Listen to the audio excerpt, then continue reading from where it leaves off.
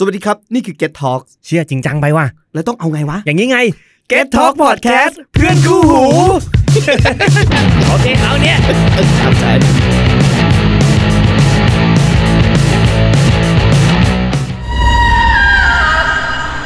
ไม่มีสินาไหนสินาไม่สบายสวัสดีครับนี่คือรายการ YouTube EP ที่2ไม่สิ YouTube Season 2 EP ที่2พบกับตอนที่มีชื่อว่าผีแนวฟิตอยู่กับผมแซม YouTube และไม่มีใครมีผมคนเดียวนะครับ แนวอัดนี้มีผมคนเดียวนะครับเพราะว่าตั้งแต่ YouTube Season 2 EP 2เป็นต้นไปเนี่ย YouTube จะเข้าสู่ฟอร์แมตรายการรูปแบบใหม่แล้วจะไม่เหมือน EP 1ที่เราเปิดตัวไปเนื้อที่มีผมมีคุณเสงมีแคปมีเทิร์นมีคุณแพทมานั่งร้องวงกันแล้วเล่าเรื่องผีแล้วก็เล่าเรื่องผีกันเหมือนตอน EP ซีซั่น1ที่ผ่านมาไม่มีแล้วย้ำอีกทีว่าตั้งแต่ EP 2เป็นต้นไปรูปแบบของรายการ YouTube จะเป็นแบบนี้ก็คือเราจะมีการแบ่งเป็นช่วงอย่างชัดเจนขึ้นแล้วพิธีกรแต่ละคนเนี่ยก็จะทำหน้าที่ประจำแต่ละช่วงของตัวเองแล้วก็เล่าคอนเทนต์ในสิ่งที่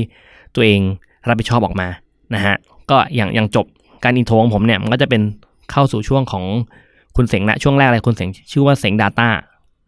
แล้วก็ต่อด้วยเรื่องอีเมลลูโซ่เป็นเรื่องเล่าจากทางบ้านและต่อด้วยลงละค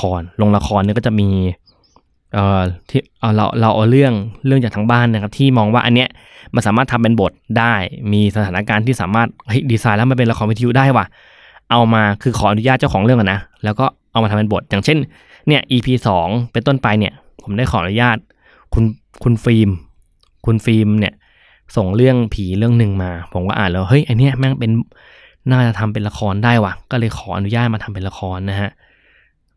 แล้วก็ต่อด้วยช่วงแล้วเรียกจริงๆมันคือช่วงสนทนาแบบช่วงเล่าเรื่องผีแหละแต่ว่าไม่ได้เล่ากับพิธีกรแต่ว่าผมไปให้แขกรับเชิญเนี่ยเล่าเรื่องผีหรือว่าเล่าเรื่องในประเด็นต่างๆที่เรากำหนดแล้วมันคุมกับธีมของ YouTube มาแต่ละ EP นี่แหละผมตั้งชื่อช่วงว่า Main Course Main คือ Main ลุแล้วก็ Course เนี่ยล้อเลียนคอลัมน์ Main Course ของอเดย์สุดท้ายส่งคุณเข้านอนด้วยช่วงที่ชื่อว่า Turn Tale เป็นตำนานอะไรต่างๆของคุณเทลแหละที่หามาเล่านะฮะเนี่ยคือหน้าตาของ YouTube Season 2 EP 2เป็นต้นไปจะเป็นแบบนี้สาเหตุที่เราเลือกที่จะทำแบบนี้เพราะว่าอันหนึ่งผมลองอยากทำ YouTube แบบใหม่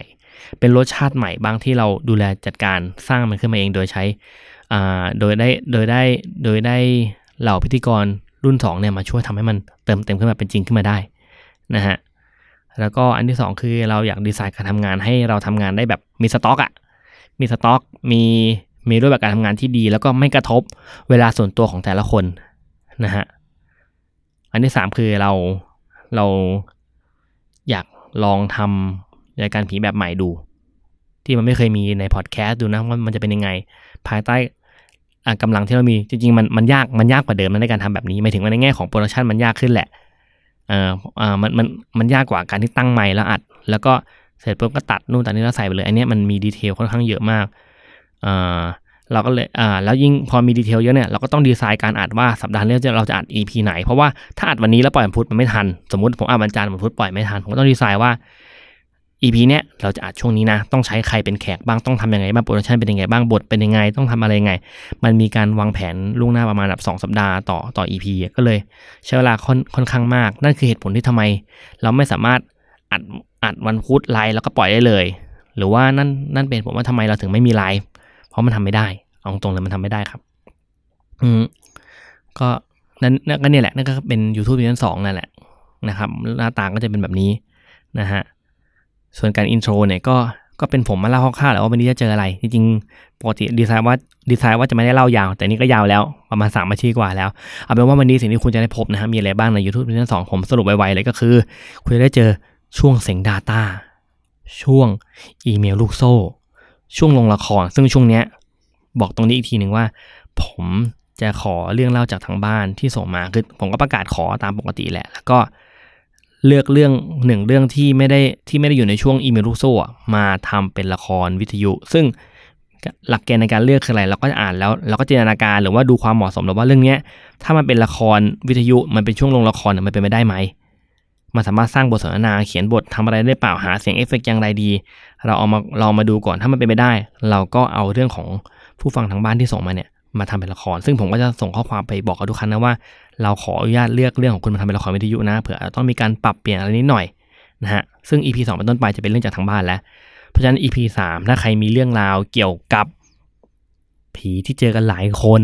ผมบอกไปเลยแล้วกันว่าจะเอาประมาณไหนบ้างแต่เดี๋ยวผมมาย้ำอีกทีในแต่ละสัปดาห์แล้วกันเราจะมีผีที่เจอกันหลายคนผีที่โรงเรียนผีต่างประเทศผี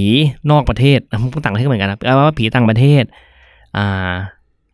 ผีในโรงพยาบาลผีในมหาลัยอะไรต่างๆอันเนี้ยถ้ามีส่งมาเลยถ้าอ่านแล้วรู้สึกว่าอันนี้มันเป็นละครผีได้เดี๋ยวจัดเลยแต่ถ้าไม่ได้เป็นไม่ต้องเสียใจนะครับผมก็จะเอามาอ่านอยู่ในช่วงอิมิรุโซอยู่ดีนะฮะไม่ได้ทิ้งขว้างสักเรื่องนะแล้วต่อด้วยช่วงสนทนาแล้วกันอันนี้เป็นช่วงที่แบบมีความใกล้เคียงกับซีซั่น1ที่สุดแล้วคือผมและแขกรับเชิญมานั่งอัดรายการกันอาจจะอัดในห้องส่งหรือว่าอัดในพื้นที่ของแขกรับเชิญเนี่ยเพื่อเล่าเรื่องผีในธีมที่เราคุมไว้เลยว่าจะต้องเล่าในธีมนี้จะพยายามไม่หลุดธีมละเพราะเราคุมธีมมาขนาดนี้แล้วช่วงสนทนาก็ต้องไม่ได้หลุดธีมนะครับซึ่งในบางครั้งอาจจะมีแขกรับเชิญแค่คนเดียวจนจบเลยก็มีบางครั้งอาจจะมีแขกรับเชิญเป็นกลุ่มนั่งคุยกัน 4-5 คนหรือบางครั้งเนี่ยอาจจะมีแขกรับเชิญ1คนแต่ว่าผมไปสัมภาษณ์หลายคนแล้วมายำรวมกันเป็นเทปเดียวกันเพราะว่าเราคุยในประเด็นใกล้เคียงกันเนาะก็น่าจะเป็นช่วงเมนคอร์สที่มีรสชาติที่แปลกขึ้นกว่าเดิมนะฮะสุดท้ายเป็นช่วงเทิร์นเทลเป็นช่วงของคุณเทิร์นที่เอาเรื่องราวตำนานเมืองเรื่องผีอะไรต่างๆมาขับกล่อมคุณแล้วส่งคุณเข้านอนนะฮะและนี่คือหน้าตาของ YouTube ซีซั่น2ตั้งแต่ EP 2เป็นต้นไปหน้าตามันจะประมาณนี้นะครับเราไม่ได้มีไลฟ์แล้วเนาะเราไม่ได้มีการล้อมวงและอัดรายการกับเหล่าพิธีกรรุ่น2อีกแล้วนะฮะเพราะอย่างที่บอกก็คือว่าเราดีไซน์การทำงานแบบใหม่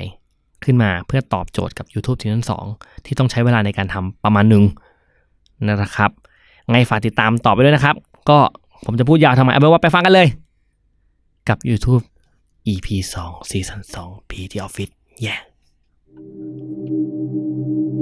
ช่วงเสียง Data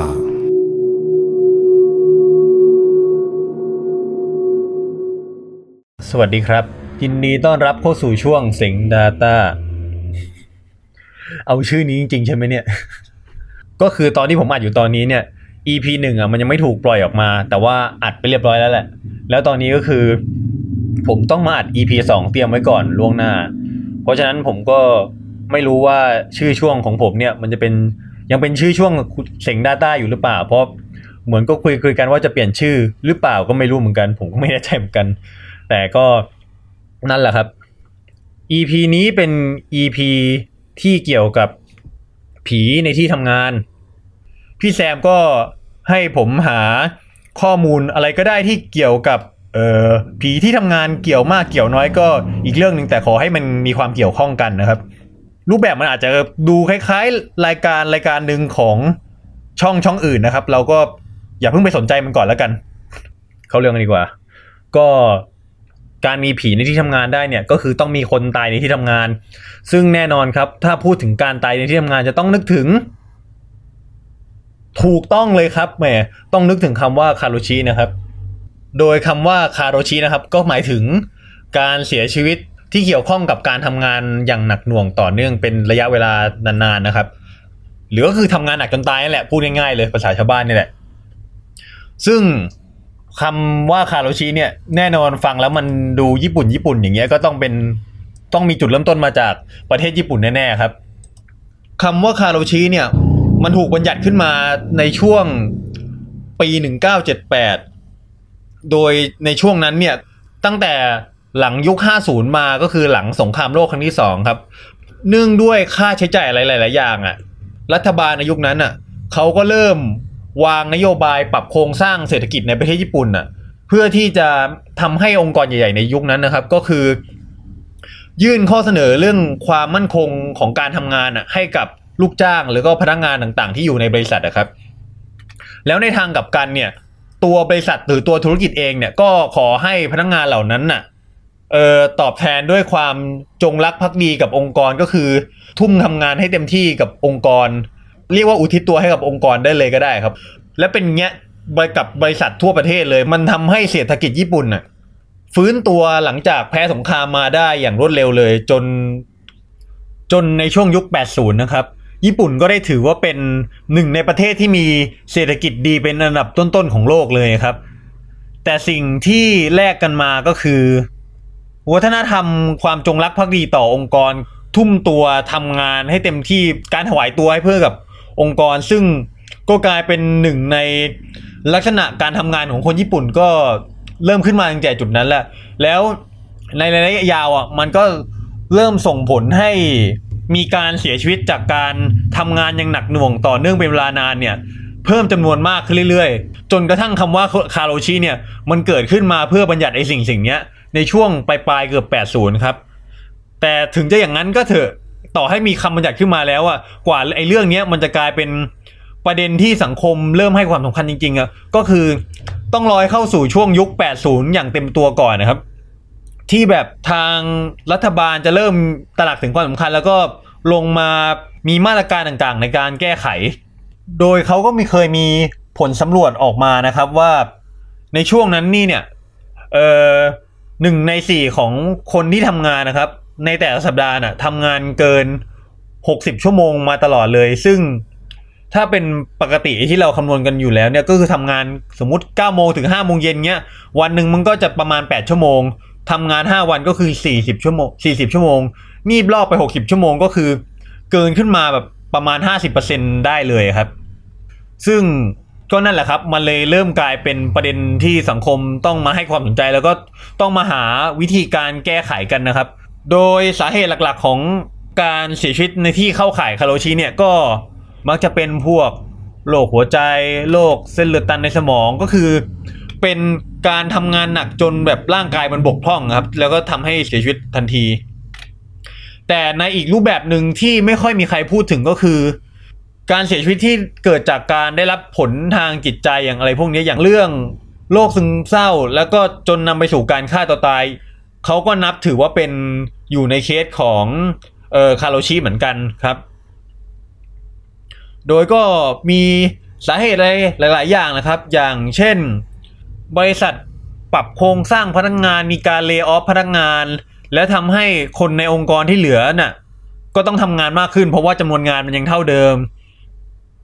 หรือไม่ก็บริษัทตั้งเป้าหมายไว้สูงเกินไปแล้วแบบทำให้คนที่ทำงานเกิดความเครียดอยู่อะไรพวกนี้หรือแม้แต่การโดนเลย์ออฟการโดนบังคับให้ลาออกแล้วก็การโดนกลั่นแกล้งในการทำงานอะไรพวกนี้ด้วยก็เกี่ยวเหมือนกันหรือแม้แต่การเป็นคนกลางในการไปเลย์ออฟคนอื่นคือเป็นปากที่ไปบอกเขาครับว่าจะไล่เขาออกอะไรอย่างเงี้ยก็ส่งผลให้เกิดความเครียดได้เหมือนกันทีเนี้ยไอ้ผลกระทบของค่านิยมของการทำงานอุทิศตัวให้เพื่อกับบริษัทจนในระดับที่มันมากเกินไปเนี่ยมันก็ส่งผลกระทบต่อเรียกว่ายังไงดีส่งผลกระทบต่อสังคมในหลายๆระดับของญี่ปุ่นอยู่เหมือนกันอย่างเช่นบางคนก็จะเริ่มติดนิสัยไม่รู้ว่าเรียกนิสัยหรือว่าเป็นโรคเลยหรือเปล่ามันก็คือจะเริ่มเป็น workaholic หรือว่าเป็นพวกบ้างงานอะไรพวกนี้ซึ่งผลกระทบจากการเป็น workaholic เนี่ยก็คือในระดับครอบครัวเนี่ยคนที่เป็น workaholic ก็จะรู้สึกว่าครอบครัวมันเป็นสิ่งที่ขวางหูขวางตาเพราะว่าเป็นส่วนที่ขัดขวางการทำงานคือในความรู้สึกของเขาแทนที่จะเวลาไปใช้กับครอบครัวเอาเวลาไปทำงานสู้เวลาไปทำงานดีกว่าเยอะเลยอะไรประมาณนี้นะครับซึ่งมันก็จะลงเอยไปสู่การแบบไม่ให้เวลาต่อครอบครัวเพียงพอหรือไม่ก็หาเรื่องทะเลาะเบาะแว้งอารมณ์ไม่ดีเมื่อไหร่ก็คือหาเรื่องไปลงกับครอบครัวเพียงเดียวเลยอย่างในญี่ปุ่นช่วงหนึ่งครับเคยมีการเปิดสายฮอตไลน์ไว้ปรึกษาปัญหาเกี่ยวกับเหตุการณ์คาโรชิพวกนี้ครับซึ่งส่วนใหญ่แล้วคนที่โทรมาไม่ใช่เจ้าตัวที่กำลังประสบปัญหาคาโรชิอยู่แต่ส่วนใหญ่จะเป็นภรรยาหรือว่าคนใกล้ตัวของคนที่เป็นคาโรชิมากกว่าเสียอีกไม่ว่าคนนั้นจะเสียชีวิตไปแล้วหรือว่าคนนั้นกำลังเป็น workaholic อยู่อะไรอย่างเงี้ยซึ่งมันก็แสดงให้เห็นว่าไอ้ปัญหาเรื่องคาโรชิเนี่ยมันก็เป็นปัญหาระดับหนึ่งคือมันไม่ได้ส่งผลกระทบต่อตัวคนที่เป็นอยู่คนเดียวแต่คือมันส่งผลกระทบต่อคนรอบข้างด้วยนอกเหนือไปจากนี้แล้วเนี่ยก็คือ ผลกระทบจากคาโรชิเนี่ยที่พอสังคมญี่ปุ่นได้รู้ว่าสิ่งที่เรียกว่าคาโรชิเนี่ยมันมีอยู่มันก็ทำให้เหมือนว่าก็มีคนรุ่นใหม่กลุ่มนึงอ่ะที่เขาได้ทราบเรื่องเกี่ยวกับคาโรชิเนี่ยแล้วเขาก็รู้สึกว่าเวลาเขาโตขึ้นไปแล้วเขาไม่อยากมีอนาคตที่เป็นแบบเดียวกันอย่างนั้นอ่ะมันก็เลยเกิดสิ่งที่เรียกว่าฟรีเตอร์ขึ้นมาโดยฟรีเตอร์เนี่ยครับก็คือมันก็คล้ายๆฟรีแลนซ์ที่เรารู้จักแหละเพียงแต่ว่าฟรีเตอร์เนี่ยก็คือเป็นคนที่ไม่ใช่แม่บ้านไม่ใช่นักเรียนที่ไม่ได้ทำงานประจำหรือยังว่างงานอยู่ซึ่งคนพวกนี้เนี่ยส่วนใหญ่แล้วเวลาเขาจะหารายได้เขาก็ใช้วิธีในการทำงานที่ไม่ได้ใช้สกิลหรือทักษะอะไรมากอย่างเช่นงานขายของเป็นพันโรงเป็นพ่อบ้านแม่บ้านอะไรพวกนั้นนะครับจากที่เขาสำรวจมานะครับสาเหตุหลักๆของคนที่มาเป็นฟรีเตอร์เนี่ยก็มีอยู่3อย่างก็คือ1คืออยากมีชีวิตแบบสบายๆอยากมีความสุขกับชีวิตไม่ต้องไปแข่งขันกับในสังคมของการทำงานอะไรพวกนั้นแหละครับส่วนอย่างที่2คือเป็นคนที่ไล่ตามความฝันมีสิ่งที่ตัวเองมีฝันที่ตัวเองอยากจะทำให้ได้อยู่ซึ่งไอ้ฝันเหล่านั้นอ่ะมันบังเอิญว่ามันเกิดขึ้นพร้อมกันกับงานประจำไม่ได้ก็เลยเลือกที่จะหยุดงานประจำลงแล้วก็เพื่อไปตามความฝันเหล่านั้นส่วนประเภทที่3ก็คือเป็นคนที่ไม่มีทางเลือกเพราะว่าในญี่ปุ่นนะครับคนกลุ่มนี้ส่วนใหญ่ก็คือจะเป็นคนที่หางานไม่ได้ก่อนที่จะเรียนจบไม่ว่าจะเป็นเรียนจบไฮสคูลหรือว่าเป็นเรียนจบในมหาลัยเพราะว่าบริษัทใหญ่ในญี่ปุ่นน่ะก็จะมีหลายบริษัทเหมือนกันน่ะที่เขานิยมที่จะรับเด็กนักศึกษาที่เพิ่งจบใหม่ๆเข้ามาทำงานด้วยที่หลายๆอย่างคือก็เป็นเด็กใหม่เป็นเด็กจบใหม่เนี่ยก็สามารถสอนความรู้หรือว่าก็สอนวัฒนธรรมเรื่องต่างๆภายในองค์กรได้ง่ายกว่าแล้วก็อีกอย่างนึงคือการเอาเด็กใหม่เข้ามาเนี่ยก็บริษัทหลายๆบริษัทก็อยากจะได้เหมือนพนักงานที่จะอยู่กับบริษัทไปนานๆมันก็เหมือนก็เป็นการลงทุนอย่างนึงแหละลงทุนกับตัวบุคลากรที่เข้ามาทำงานอะไรประมาณนั้นแหละครับซึ่งคนที่พลาดโอกาสพวกนี้ไปก็ลงเอยกลายมาเป็นฟรีเตอร์โดยละม่อมนะครับฟรีเตอร์เนี่ยมันก็มีความยากลำบากของตัวเองอยู่ประมาณนึงแหละเพราะว่าด้วยการที่งานที่ฟรีเตอร์ทำน่ะมันจะเป็นงานพวกที่ไม่ต้องใช้ทักษะอะไรมากมันก็เลยไม่มีโอกาสให้ตัวเองได้พัฒนาทักษะในส่วนอื่นที่ในส่วนที่งานประจำเขาต้องการเพราะฉะนั้นพอก้าวเท้าเข้าไปอยู่ในสายงานของฟรีเตอร์แล้วเนี่ยโอกาสที่จะสามารถกลับมาทำงานประจำได้เนี่ยมันก็จะค่อนข้างยากค่อนข้างลำบากเหมือนกันและอีกส่วนหนึ่งก็คือฟรีเตอร์เนี่ยโอกาสที่จะได้เงินแบบเป็นกอบเป็นกำหรือว่าจะมีหลักประกันมั่นคงเนี่ยมันก็ค่อนข้างต่ำก็ทำให้เรื่องบัตรเครดิตทำประกันอะไรพวกนี้เขาก็จะค่อนข้างทำยากอยู่หรือการจะตั้งรกรากครอบครัวใหม่สมมุติมีแฟนจะไปขอแฟนหรือจะไป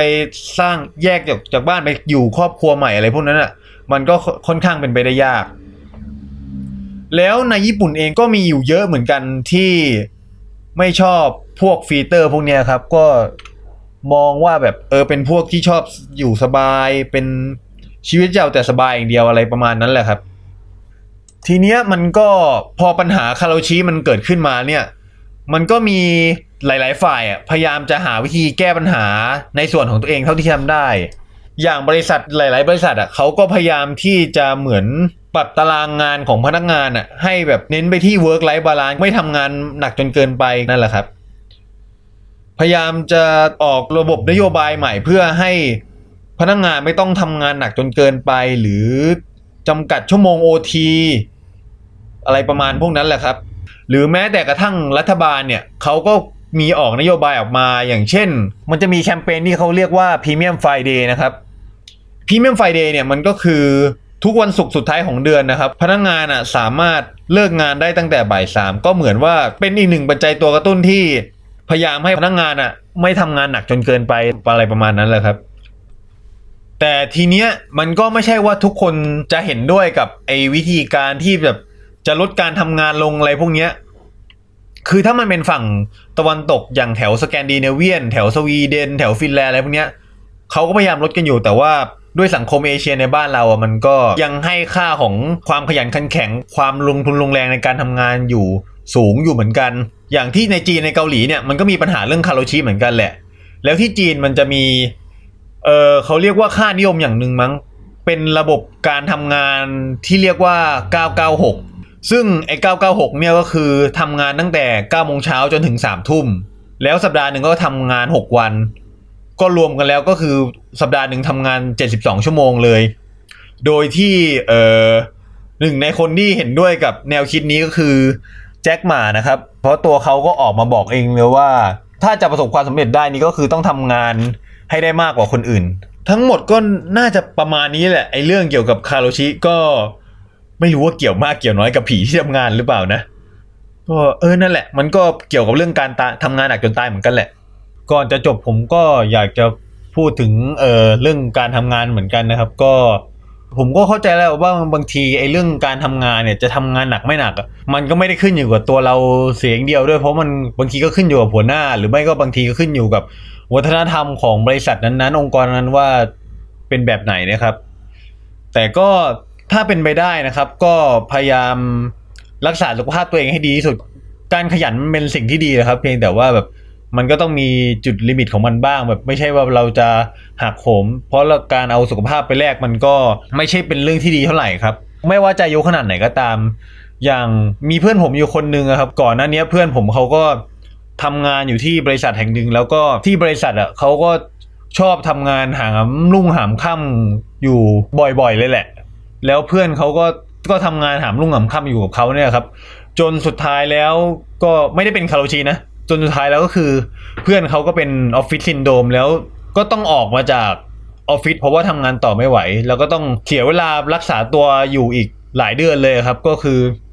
เสียทั้งเวลาเสียทั้งรายได้เสียทั้งเงินด้วยแทนที่จะได้มีโอกาสไปทำงานเพื่อหาเงินมาต่ออะไรเงี้ยก็ถ้าเป็นไม่ได้ก็รักษาสุขภาพตัวเองให้ดีนะครับก็ประมาณนั้นแหละช่วงของผมก็น่าจะหมดประมาณนี้แล้วครั้งแรกมันก็จะยังขัดเขินแบบไม่ลื่นไหลเท่าไหร่หน่อยแต่ถ้าใครมีอะไรคอมเมนต์มานี่คอมเมนต์มาได้นะครับแบบอยากให้ช่วงผมรูปแบบมันเป็นยังไงหรือว่าข้อมูลที่หาไปเนี่ยที่ผมพูดไปเนี่ยมันมีอะไรผิดพลาดตรงไหนหรืออยากจะขยายตรงไหนก็เมนชั่นมาบอกได้ก็มาแสดงความเห็นบน Twitter ก็ได้แหละหรือพิมพ์ในSoundCloudก็ได้เดี๋ยวผมก็จะคอยไปส่องอยู่ตลอดนะครับหรือแม้กระทั่งเรื่องรูปแบบช่วงผมเนี่ยว่าอยากจะให้ผมจัดมาประมาณไหนเพราะเนี้ยผมก็ลองทำดูก่อนมันก็อาจจะไปคล้ายกับรายการหนึ่งซึ่งดีแล้วหรือว่ายังไม่ดีหรืออยากให้ไม่เหมือนเนี่ยก็บอกกันมาได้นะครับเดี๋ยวผมก็จะลองหาวิธีดูก็ตอนนี้ก็เหมือนทดลองไปก่อนแหละว่ามันจะออกมาในรูปแบบไหนโอเคครับผมคงไม่มีอะไรแล้วมั้งก็ทั้งหมดก็น่าจะประมาณนี้ครับสวัสดีครับช่วงอีเมลลูกโซ่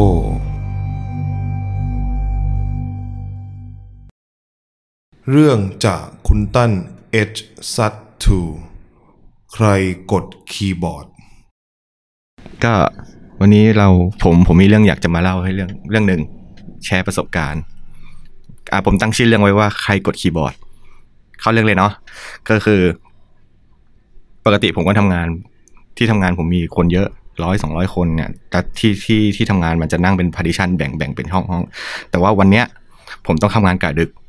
ซึ่งกะดึกของผมก็คือทำงานทุ่มถึง4 ทุ่มก็เลยแต่ว่าปกติอะเวลาทำงานกะดึกคนก็ไม่เยอะอยู่แล้ว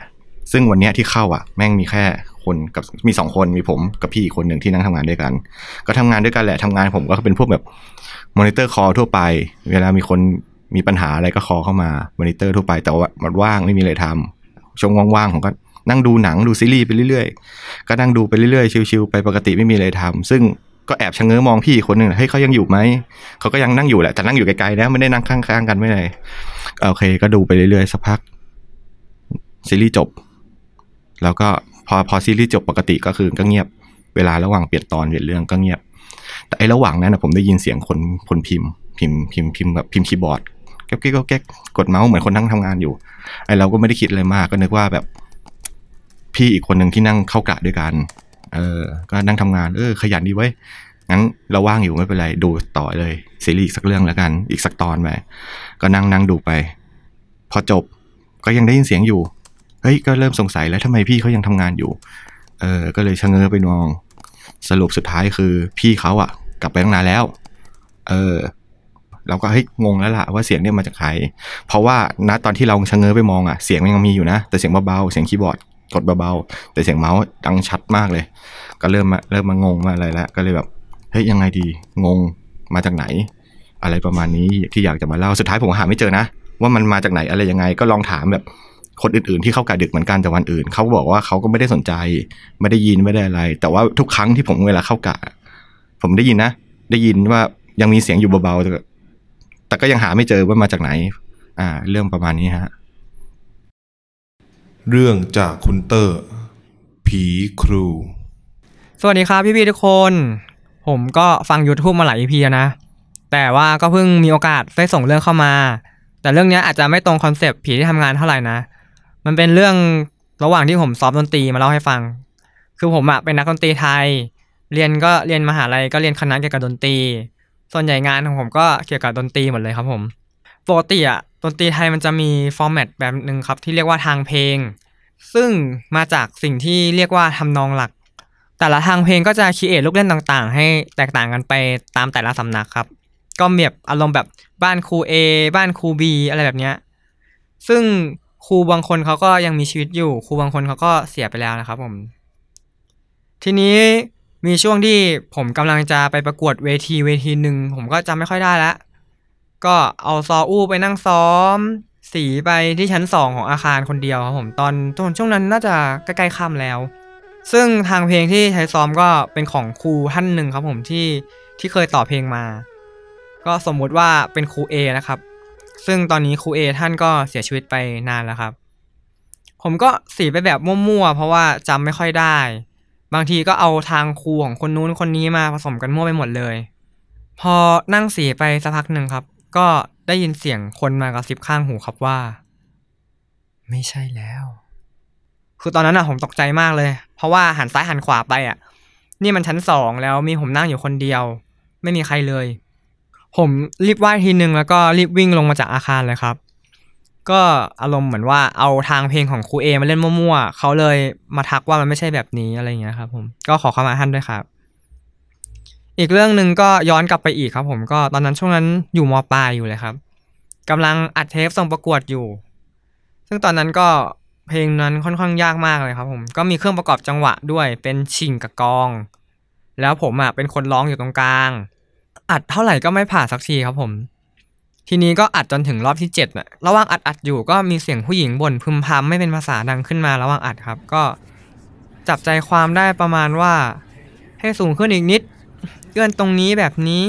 ตรงนั้นลบคำแบบนี้อะไรประมาณเนี้ยตลอดจนจบเพลงเลยครับพอเทปเพื่อนที่ตีฉิงข้างๆก็หันมาถามคนกองว่าพี่จะบ่นอะไรนักหนาวะคนเขาจะอัดเทปพี่คนกองเขาก็เลยตอบไปว่ากูไม่ได้พูดอะไรสักคำอะไรของเองวะแล้วเขาก็เลยบอกกันว่างั้นไปเปิดเทปฟังปะเราก็นั่งเปิดเทปกันครับผมก็พบว่าเฮ้ยมีเสียงผู้หญิงบ่นพึมพำไม่เป็นภาษาจริงๆระหว่างอัดด้วยครับแต่ว่าไม่มีใครได้ยินเสียงเลยในระหว่างที่เล่นนะครับยกเว้นเพื่อนคนที่ตีชิงแต่ในเทปก็มีเสียงผู้หญิงคนนั้นอยู่นะครับเดาว่าน่าจะเป็นเสียงของครูร้องที่เสียชีวิตไปแล้วเหมือนกันครับผมท่านคงแบบอยากให้เราทำออกมาให้ดีที่สุดก็เลยมาช่วยอะไรอย่างนี้ครับเรื่องก็ประมาณนี้ครับผมขอบคุณที่สละเวลาอ่านจนจบนะครับผมรัก YouTube ขอจงอยู่ยืนนานครับปลอมันผีที่ทำงานยังไงวะเรื่องจากแคปเชอร์ผีที่ทำงานก็ในที่ทำงานเก่าเนี่ยมันเป็นออฟฟิศเล็กๆใช่ไหมแล้วก็คือในออฟฟิศมันจะเป็นเกี่ยวกับแบบพวกบริษัททำประกันอะไรเงี้ยใช่แล้วมันก็เลยแบบเหมือนคนก็ต้องทำงานทุกวันอยู่แล้วแล้วก็ในตรงบริเวณนั้นมันจะมี call center ด้วยแล้วก็ทางเข้าเนี่ยมันจะเป็นกระจกหมดเลยพี่แล้วก็พอเดินไปตรง call center แบบระหว่างทางที่ว่าเดินไปฝั่งซ้ายมือมันจะเป็นรู้สึกว่าเป็นห้องเล็กๆห้องนึงมันจะมีไม้ กั้นด้วยกั้นเป็นรูๆอ่ะมันเป็นห้องเล็กๆเอาไว้สำหรับแบบพวกที่ทำงานแบบของเมเนเจอร์อะไรเงี้ยเพราะว่ามันจะมีบางคนที่ต้องทำงานดึกด้วยแล้วก็บางคนที่ทำงานเสาร์อาทิตย์ด้วยใช่แล้วก็ส่วนคนที่เจอคนแรกที่แบบเจอสุกี้น้ำแรกเลยก็คือแบบเป็นน้องที่ทำงาน call center ค่ะก็ด้วยการอยู่เวรกลางคืนเนี่ยมันก็จะต้องอยู่คนเดียวในออฟฟิศก็ช่วงประมาณ 2-3 ทุ่มน้องก็ไปทำงานปกติแหละเป็นห้องเล็กๆอยู่ๆระหว่างนั่งทำงานก็มีเสียงหัวเราะคิกคักสักพักเริ่มตั้งใจฟังขึ้นเรื่อยๆมันเป็นเสียงหัวเราะของเด็กซึ่งในห้องนั้นมันไม่มีใครอยู่แล้วอะมัน 2-3 ทุ่มซึ่งมันก็ดึกแล้วคนอื่นเขาก็กลับกันหมดแล้วก็เริ่มได้ยินเสียงเด็กวิ่งเล่นบ้างอะไรเงี้ยก็พยายามคิดในใจว่าแบบคงเป็นลูกแม่บ้านหรือเปล่าหรือว่าเด็กแถวนี้เขาวิ่งมาเล่นอะไรเงี้ยจนสุดท้ายแล้วก็มารู้ทีหลังว่าไม่มีเด็กแล้วก็ไม่มีใครเลยน้องเขาก็เลยเอาเรื่องที่เขาเจอมาเล่าให้พี่ที่ออฟฟิศฟังก็กลายเป็นว่าพี่เมเนเจอร์เขาก็มาเฉลยว่าที่จริงเขาก็เจอแหละแต่ว่าเขาไม่กล้าบอกน้องคนที่ทำงานเป็น call center อยู่เพราะว่ากลัวว่าจะไม่กล้ามาทำเพราะว่าน้องเขาต้องทำงานคนเดียว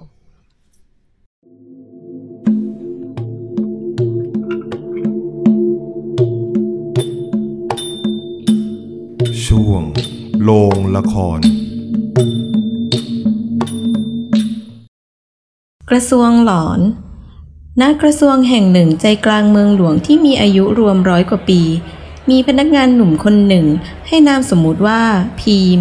ทำงานอยู่ที่นี่มานานและไม่เคยรับรู้ว่ามีอะไรเกิดขึ้นบ้างจนกระทั่งมีพี่คนหนึ่งเดินเข้ามาเล่าเรื่องบางอย่างให้ฟัง สวัสดีครับพี่โอ๊ตเป็นไงบ้างฮะ ก็เรื่อยๆว่ะแล้วมึงอ่ะทำงานแผนกเนี้ยเจออะไรแปลกๆวะ แน่ทักมาแบบนี้เนี่ยจะชวนเล่าเรื่องผีเหรอก็ไม่มีอะไรนะพี่ปกติดี ไม่มีอะไรดิจริงเหรอแสดงว่ามึงอ่ะยังโชคดีนะเว้ย ยังไงวะพี่แผนกผมมันมีผีเหรอวะ ก็ดิวะ ทันทีที่พี่โอ๊ตพูดว่าดิพีมที่ตอนแรกไม่ได้สนใจการทักทายในยามเช้าของรุ่นพี่ถึงกับเปลี่ยนโหมดเป็นโคนันยอดนักสืบถามหาเรื่องราวทันทีเลยว่ามันมีผียังไงอ๋อเหรอยังไงวะพี่เล่ามาเลยยังมีเวลาอยู่อ่ะยังไม่เข้างานงั้นเอางี้เดินตามกูเข้ามาในห้องแผนกมึงดีกว่าเดี๋ยวเล่าให้ฟังโอ๊ตเดินนำพีมเข้ามาในห้องทำงานที่ตอนนี้ไม่มีใครอยู่เลยเนื่องจากเช้ามากๆโอ๊ตเดินพาพีมไปหยุดที่หน้าห้องทำงานของหัวหน้าพวกพีมยังไงพี่ทำลึกลับจังเลยเนี่ยนี่ไม่ได้อยู่ในรายการ The Shock หรือ The Ghost Radio นะพี่ไม่ต้องมาบิ้วเลยมึงรู้ป่ะแผนกมึงอ่ะมันมีผีจริงๆเว้ยในห้องหัวหน้ามึงเนี่ยน่ะตัวดีเลยโหผีเหรอผมปะเนี่ยผมว่าหัวหน้าผมอ่ะน่ากลัวกว่าผีอีกมึงเคยได้ยินเสียงออดในห้องหัวหน้าดังเองเหรอเวลาที่แกจะกดเพื่อเรียกคนให้เข้าไปหาแกในห้องอ่ะคืองี้ค่ะในหน่วยงานราชการจะมีออดติดอยู่ในห้องเอาไว้ให้ผู้บริหารของแผนกนั้นกดเพื่อเรียกพนักงานเข้าไปพบแต่พีมไม่เชื่อเนื่องจากว่าเขาเองก็ไม่เคยได้ยินเสียงออดปริศนานั้นเลยถ้าหัวหน้าไม่ได้เป็นคนกดไร้สาระนะพี่เอาเรื่องเนี้ยไปหลอกน้องฝึกงานดีกว่าไอ้น้องกิ๊กอ่ะที่เพิ่งมาใหม่อ่ะหลอกมันง่ายกว่าผมเยอะบอกเลยหรือไม่ก็ไปหลอกไอ้เจเล่ก็ได้ไอ้น่าน่ะกลัวผีชิบหายเลยพี่ทั้งสองตกใจที่จู่ๆเสียงออดดังขึ้นทั้งสองมองหน้ากันเลิกลักอารมณ์เหมือนมือลั่นไปกดไลค์ภาพคนที่เราแอบชอบตามใน IG เชี่ยเสียงออดดังไฟมันช็อตเปล่าวะพี่วิทยาศาสตร์หน่อยผีเผลอแม่งไม่มีจริงๆหรอกผีอ่ะมีไว้ให้โดนบูลลี่เว้ยพี่รายการผีที่ผมฟังประจำอ่ะเขาก็บอกอย่างนั้นเหมือนกันแหละเอาล้องั้นกูไปก่อนแล้วกันนะโชคดีไว้มึงพี่โชคดี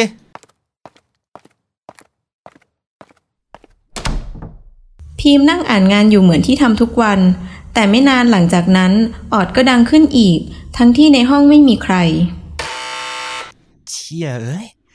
ไฟช็อตอีกแล้วเหรอวะงั้นดึงปลั๊กออกแม่งเลยแล้วกัน เดี๋ยวหัวหน้ามาแล้วค่อยไปเสียบกลับใหม่ พิมพ์เดินกลับมาเพื่ออ่านงานที่โต๊ะของตัวเองต่อ แต่ไม่ทันจะถึงเก้าอี้ดี เสียงประตูปิดก็ดังมาจากห้องของหัวหน้าอย่างแรง อ้าวอะไรเนี่ยเราปิดประตูห้องนายไม่สนิทหรอวะ พิมพ์เดินไปที่ห้องของหัวหน้าแต่ก็ไม่พบอะไรผิดปกติประตูห้องของหัวหน้าก็ยังเปิดไว้อยู่อะไรวะสงสัยหูแว่วไปเองมั้งนั่งฟัง YouTube มากไปแน่เลยวะแต่ซีซั่น1 ตอน 1อะแม่งโคตรดีเลยอยากฟังซ้ำอีกรอบหนึ่งเลยวะ พิมพ์กลับมานั่งที่เดิมพร้อมกับตั้งใจอ่านงานที่ต้องสรุปให้หัวหน้าฟังวันนี้แต่แล้วดูเหมือนว่าเขาจะได้ยินเสียงวิ่งในห้องของหัวหน้าที่เปิดประตูทิ้งไว้โอ้ยว้าอะไรวะไม่มีสมาธิแล้วเนี่ยปิดแม่งเลยแล้วกัน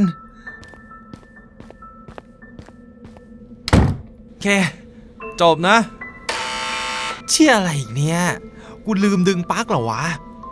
พิมพ์เริ่มหัวเสียและเปิดประตูเข้าไปในห้องของหัวหน้าอีกครั้งเพื่อเช็คว่าเขาดึงปลั๊กออกแล้วจริงๆเฮ้ยก็ดึงออกแล้วนี่หว่าสงสัยไฟฟ้ามันน่าจะค้างอยู่ในออดแหละช่างแม่งแล้วกันคงไม่ดังอีกแล้วอ่ะอ้าวเฮ้ยทำไมเปิดประตูไม่ได้วะใครแกล้งเปล่าวันเนี้ยเฮ้ยฮัลโหลมีใครอยู่ข้างนอกไหมเนี่ยฮัลโหลพี่โอ๊ตแกล้งผมเปล่าวันเนี้ยพิมพ์ตะโกนเรียกและเคาะประตูแต่ไม่มีเสียงใดตอบกลับมาขณะเดียวกันเขาก็ยังสั่นลูกบิดอย่างต่อเนื่อง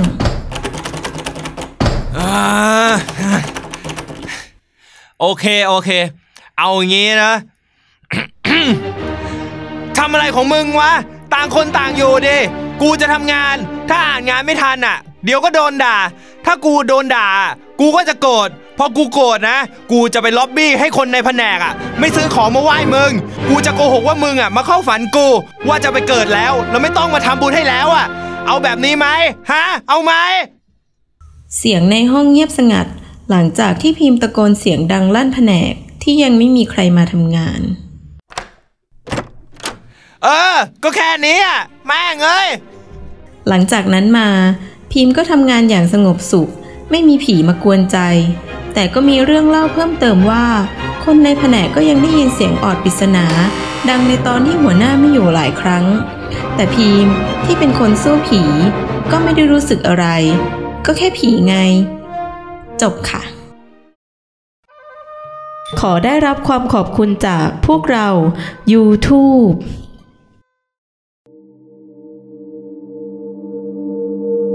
ช่วง Main Course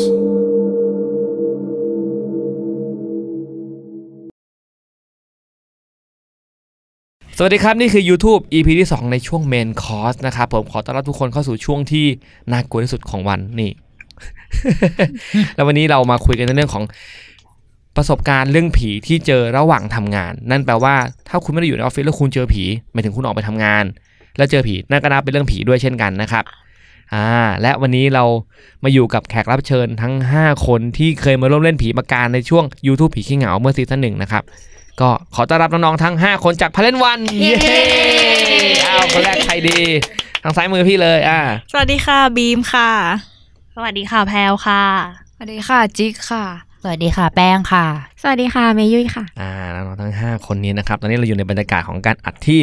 ระหว่างทำงานเนี่ยแล้วก็ใช้เวลางานนี่แหละในการอัดรายการเพราะว่าผีที่เจอระหว่างทำงานไงก็เป็นเรื่องผีที่เราระหว่างทำงานก็ได้พี่ไม่ว่าอะไรโอเคทำได้โอเคเอาวันนี้ทั้ง5คนที่มาจริงๆคราวที่แล้วมาเล่าเรื่องผีที่แบบเจอระหว่างทำงานจริงๆแล้วคือเหมือนไปถ่ายงานแล้วก็เจอผีแล้วไล่ฟังนะแต่น้องบอกน้องมีเรื่องใหม่เว้ยที่แบบพี่ก็ยังไม่เคยฟังแล้วมีเรื่องผีที่อัปเดตด้วยในออฟฟิศเราเนี่ยแหละแบบเฮ้ยทำไมออฟฟิศเราแม่งเฮี้ยนจังวะอัปเดตพอน้องบอกว่ามันมีก็เลยงั้นชวนมาเลยดีกว่าเพื่อให้ไม่เสียเที่ยวไหนๆก็น้องมีเรียกว่ามีวัตถุดิบอยู่ที่ออฟฟิศแล้วนะเรียกมาคุยกันเลยดีกว่างั้นอัปเดตกันเลยดีกว่าว่าตอนเนี้ยคนที่ฟัง YouTube จะรู้อยู่แล้วว่าออฟฟิศเรามีผีอะไรบ้างแต่วันนี้มีผีอะไรใหม่มาอัปเดตให้คนฟังหน่อยครับอันนี้ใครกันดีเอาของบีมก่อนบีมก่อนหนูก่อนแล้วบีมก่อนเลยค่ะของบีมผีเป็นไงคือปกติใช่ไหมคะแต่ แต่ก่อนที่หนูมาเริ่มทำงานใหม่ๆอย่างเงี้ยจะเป็นคนที่มาเช้าเพราะว่าต้องมากับแม่ใช่แต่ว่าตอนนี้มาสายแล้วเพราะว่าอยู่หอโอ้โหพออยู่หอแล้วนิสัยเปลี่ยนเลยโอ้โหเปลี่ยนนานแล้ว ใช่แต่ก่อนก็คือมากับแม่แล้วคือมาถึงมันจะประมาณสัก8:30 9:00อะไรมันก็จะยังมีเวลาให้แบบงีบเขาเรียกว่าพักผ่อนก่อนทำงานเตรียมสมองให้พอเรียกว่าแอบนอนเรียกว่าพี่เรียกว่าแอบเพราะว่าเข้างาน9:00 อะไรเงี้ยมันก็เลยแบบพักได้อะไรเงี้ยมันก็จะมีห้องออฟฟิศของเราก็จะมีห้องนอนนะคะเป็นเตียง2 ชั้นแต่ว่าเป็นปูนนะสมมติว่าใครขยับอะไรเงี้ยก็คือจะไม่ได้ยินก็นอนสบายมากอยู่นั่นแหละทั้ง2 ชั้นเลยมีครั้งนึงเนี่ยหนูก็ไปนอนปกติเลยแบบก็นอนข้างล่างแล้วทีนี้มันก็เหมือนเราหลับไปไม่เหมือนเราก็จะหลับไปจริงๆก็หลับไปจริงๆเป็นคนที่แบบหลับง่ายอยู่แล้วไอ้นี่ก็คือหลับง่ายแล้วก็คือหลับเร็วด้วยแล้วก็นอนไปกันสักพักนึงรู้สึกว่าตัวเองในหัวมันคิดว่าแบบเหมือนเหตุการณ์มันกำลังดำเนินไปหมายถึงฝันนี่เงี้ยหรอหรือว่าใช่มันคือฝันซ้อนฝันพี่แซมที่แบบที่ไม่ใช่ที่เป็นมันคือหนูจำดีเทลรายละเอียดไม่ได้เพราะว่ามันนานสักพักแล้วใช่ค่ะแล้วก็แต่รู้ตัวอีกทีก็คือเหนื่อยมากลุกขึ้นมาออกมาแล้วก็คือไม่ใส่รองเท้าเลยก็คือเดินมาออกมาหาเพื่อนออกมาหาเมยุ้ยที่แบบปกติเมยุ้ยจะแบบมาเช้ากว่าหนูเยอะมากใช่ไหมแล้วเขาก็คือตอนแรกเหมือนก็คือจะนอนแต่เหมือนแบบมันก็ออกมาก่อนหรือไม่มันบางวันมันก็ไม่ได้มานอนอะไรมันก็จะนั่งที่ทำงานเลยอะไรเงี้ยหนูก็คือเดินออกมาหาเพื่อนเลยหนูเห็นตอนนั้นคือบีมยกรองเท้าเลยรองเท้ายิ้วมาอย่างเร็วหนูรู้สึกว่าน้ำตามันแบบมีด้วยแล้วคือเพื่อนแบบน่าตื่นมากก็ถามว่าเกิดอะไรขึ้นจริงถ้าจำลางๆได้ก็คือว่าแบบซ้อนฝันว่าเนี่ยมาทำงานแหละแบบลุกขึ้นมาทำนู่นทำนี่ทำนั่นแล้วแต่ว่าทำงานอยู่ทำแล้วแบบว่าในหัวคือแบบไปตอนเย็นแล้วพี่แซมโอ้ทำเสร็จแล้วด้วยพร้อมกลับบ้านแล้วแต่ว่าก่อนออกมาจากฝันมารู้สึกว่าแบบถูกเปิดประตูไปอีกห้องนึงแล้วก็ไปเจอคนที่แบบเขาจะมาไล่วิ่งตามเราเหมือนพี่แซมเปิดประตูออกมาก็กำลังวิ่งแล้วหนูก็วิ่งหนีแล้วเขาก็วิ่งตามแล้วหนูก็ตื่นก็คือออกจากห้องนั้นมาเลยอะไรเงี้ยแต่หนูจำรายละเอียดก่อนหน้าไม่ได้จริงๆพยายามลื้อให้แล้วใช่แต่ว่าตอนนั้นพอออกมาก็คือเล่าให้เมย์แบบเมย์น่ากลัวมากพี่ตอนนั้นจำได้ว่ามันน่ากลัวมากเมย์ไปเจออย่างนี้มาอะไรเงี้ยหลอนมากมันเป็นห้องนอนที่หนูรักแล้วมันก็มีเรื่องแบบนี้เกิดขึ้นใช่เป็นห้องนอนที่วันนั้นบีมเล่าแบบว่าเหมือนว่ามีคนออกมาเปิดประตูห้องไม่ใช่หรอแต่ความจริงไม่มีบีมมันลืมคือน้องเลยลืมจริงไม่ได้ฝันแต่จำได้จริงอะไรสักอย่างที่แบบเป็นเหมือนเปิดประตูมาแล้วเราก็เปิดประตูอีกทีอะไรอย่างเงี้ยแล้วนี่ก็เลยคนยืนอยู่ข้างหน้าห้องมาจริงๆแล้วก็ยกรองเท้าออกมาเลยไม่ใส่รองเท้าจริงด้วยความกลัวเขาวิ่งออกมาเลยรองเท้าไม่ใส่แล้วน้ำตาก็รู้สึกว่ามีนั่นคือเรื่องที่ฝันใช่ค่ะนี่ไม่มีเรื่องที่มันไม่ฝันด้วยใช่ต้องไม่ฝันนี่ต้องยกให้ไม่ของบีมก็มีของบีมมีเรื่องไม่ฝันนะอัปเดตอีกอัปเดตเดียวกันตอนแรกคือเมย์บอกว่าเนี่ยห้องเนี้ยมันมีไว้แกไอ้นี่ก็คือไม่เชื่อใช่ไหมก็แบบไปนอนพอไปนอนก็ไปเจอเหตุการณ์นี้ก็เลยแบบเข็ดไม่ได้นอนอีกสักระยะหนึ่งเลยพี่แซมแต่ว่ามันมีวันนึงที่แบบไม่ไหวแล้วตาจะปิดแล้วมันไม่ไหวแล้วก็เลยเพื่อนบอกว่าให้ไปนอนแป๊บนึงสักแบบ10-15ครึ่งชั่วโมงก็ยังดีนั่นกี่โมงตอนนั้นกลางวันเลยแม่กลางวันคนเยอะแยะคนเยอะแยะแบบแม่บ้านทำกับข้าวเคร่งกันไปหมดไอ้เราก็โอเคไม่ได้คิดอะไรก็คือไปนอนห่มผ้าห่มนอนปุ๊บหลับไปแล้วก็รู้สึกว่าอันนี้คือความรู้สึกหนูคือตอนที่นอนไปค่ะรู้สึกว่านานมากรู้สึกว่าแบบเราหลับแล้วอยู่ๆก็คือหนูก็นอนตะแคงข้างหันหน้าเข้าผนังมีภาพประกอบด้วยมีภาพประกอบจริงหันหน้าเข้าผนังแล้วทีนี้เราก็รู้สึกเหมือนมีคนมาแบบกระซิบข้างหูไงกระซิบข้างหูเลยกระซิบว่าแบบพูดไม่รู้เรื่องแต่แบบว่าใช่เป็นเสียงผู้หญิงเสียงผู้หญิงใช่ทำให้หนูตื่นคือหนูเป็นคนหลับแล้วก็หลับลึกมากแล้วก็แบบอย่างเงี้ยอยู่ตรงเนี้ยก็เลยแบบก็เลยลืมตาแล้วก็แบบในใจก็คือโดนแล้วโอเคโดนอีกแล้วก็คือแบบแต่ตอนนั้นมันง่วงมากเลยแบบขอนอนอีกนิดนึงเขาสารปกนะเขาสารปกอีกนิดนึงแบบ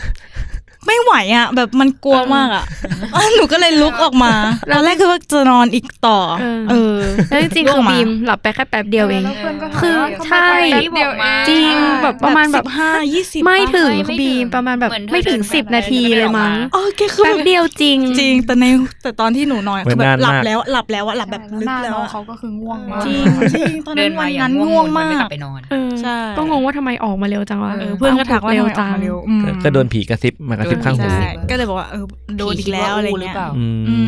แบบเขามาหาแหละเขาเหงาไงผีขี้เหงาแล้วก็ผีบอกเฮ้ยทำงานไม่คุ้มเลยปลุกหน่อยเนี่ยงานไม่คุ้มเลยอ่ะแบบที่เป็นผีที่พี่เอ็มเลี้ยงไว้จริงแล้วอาจจะใช่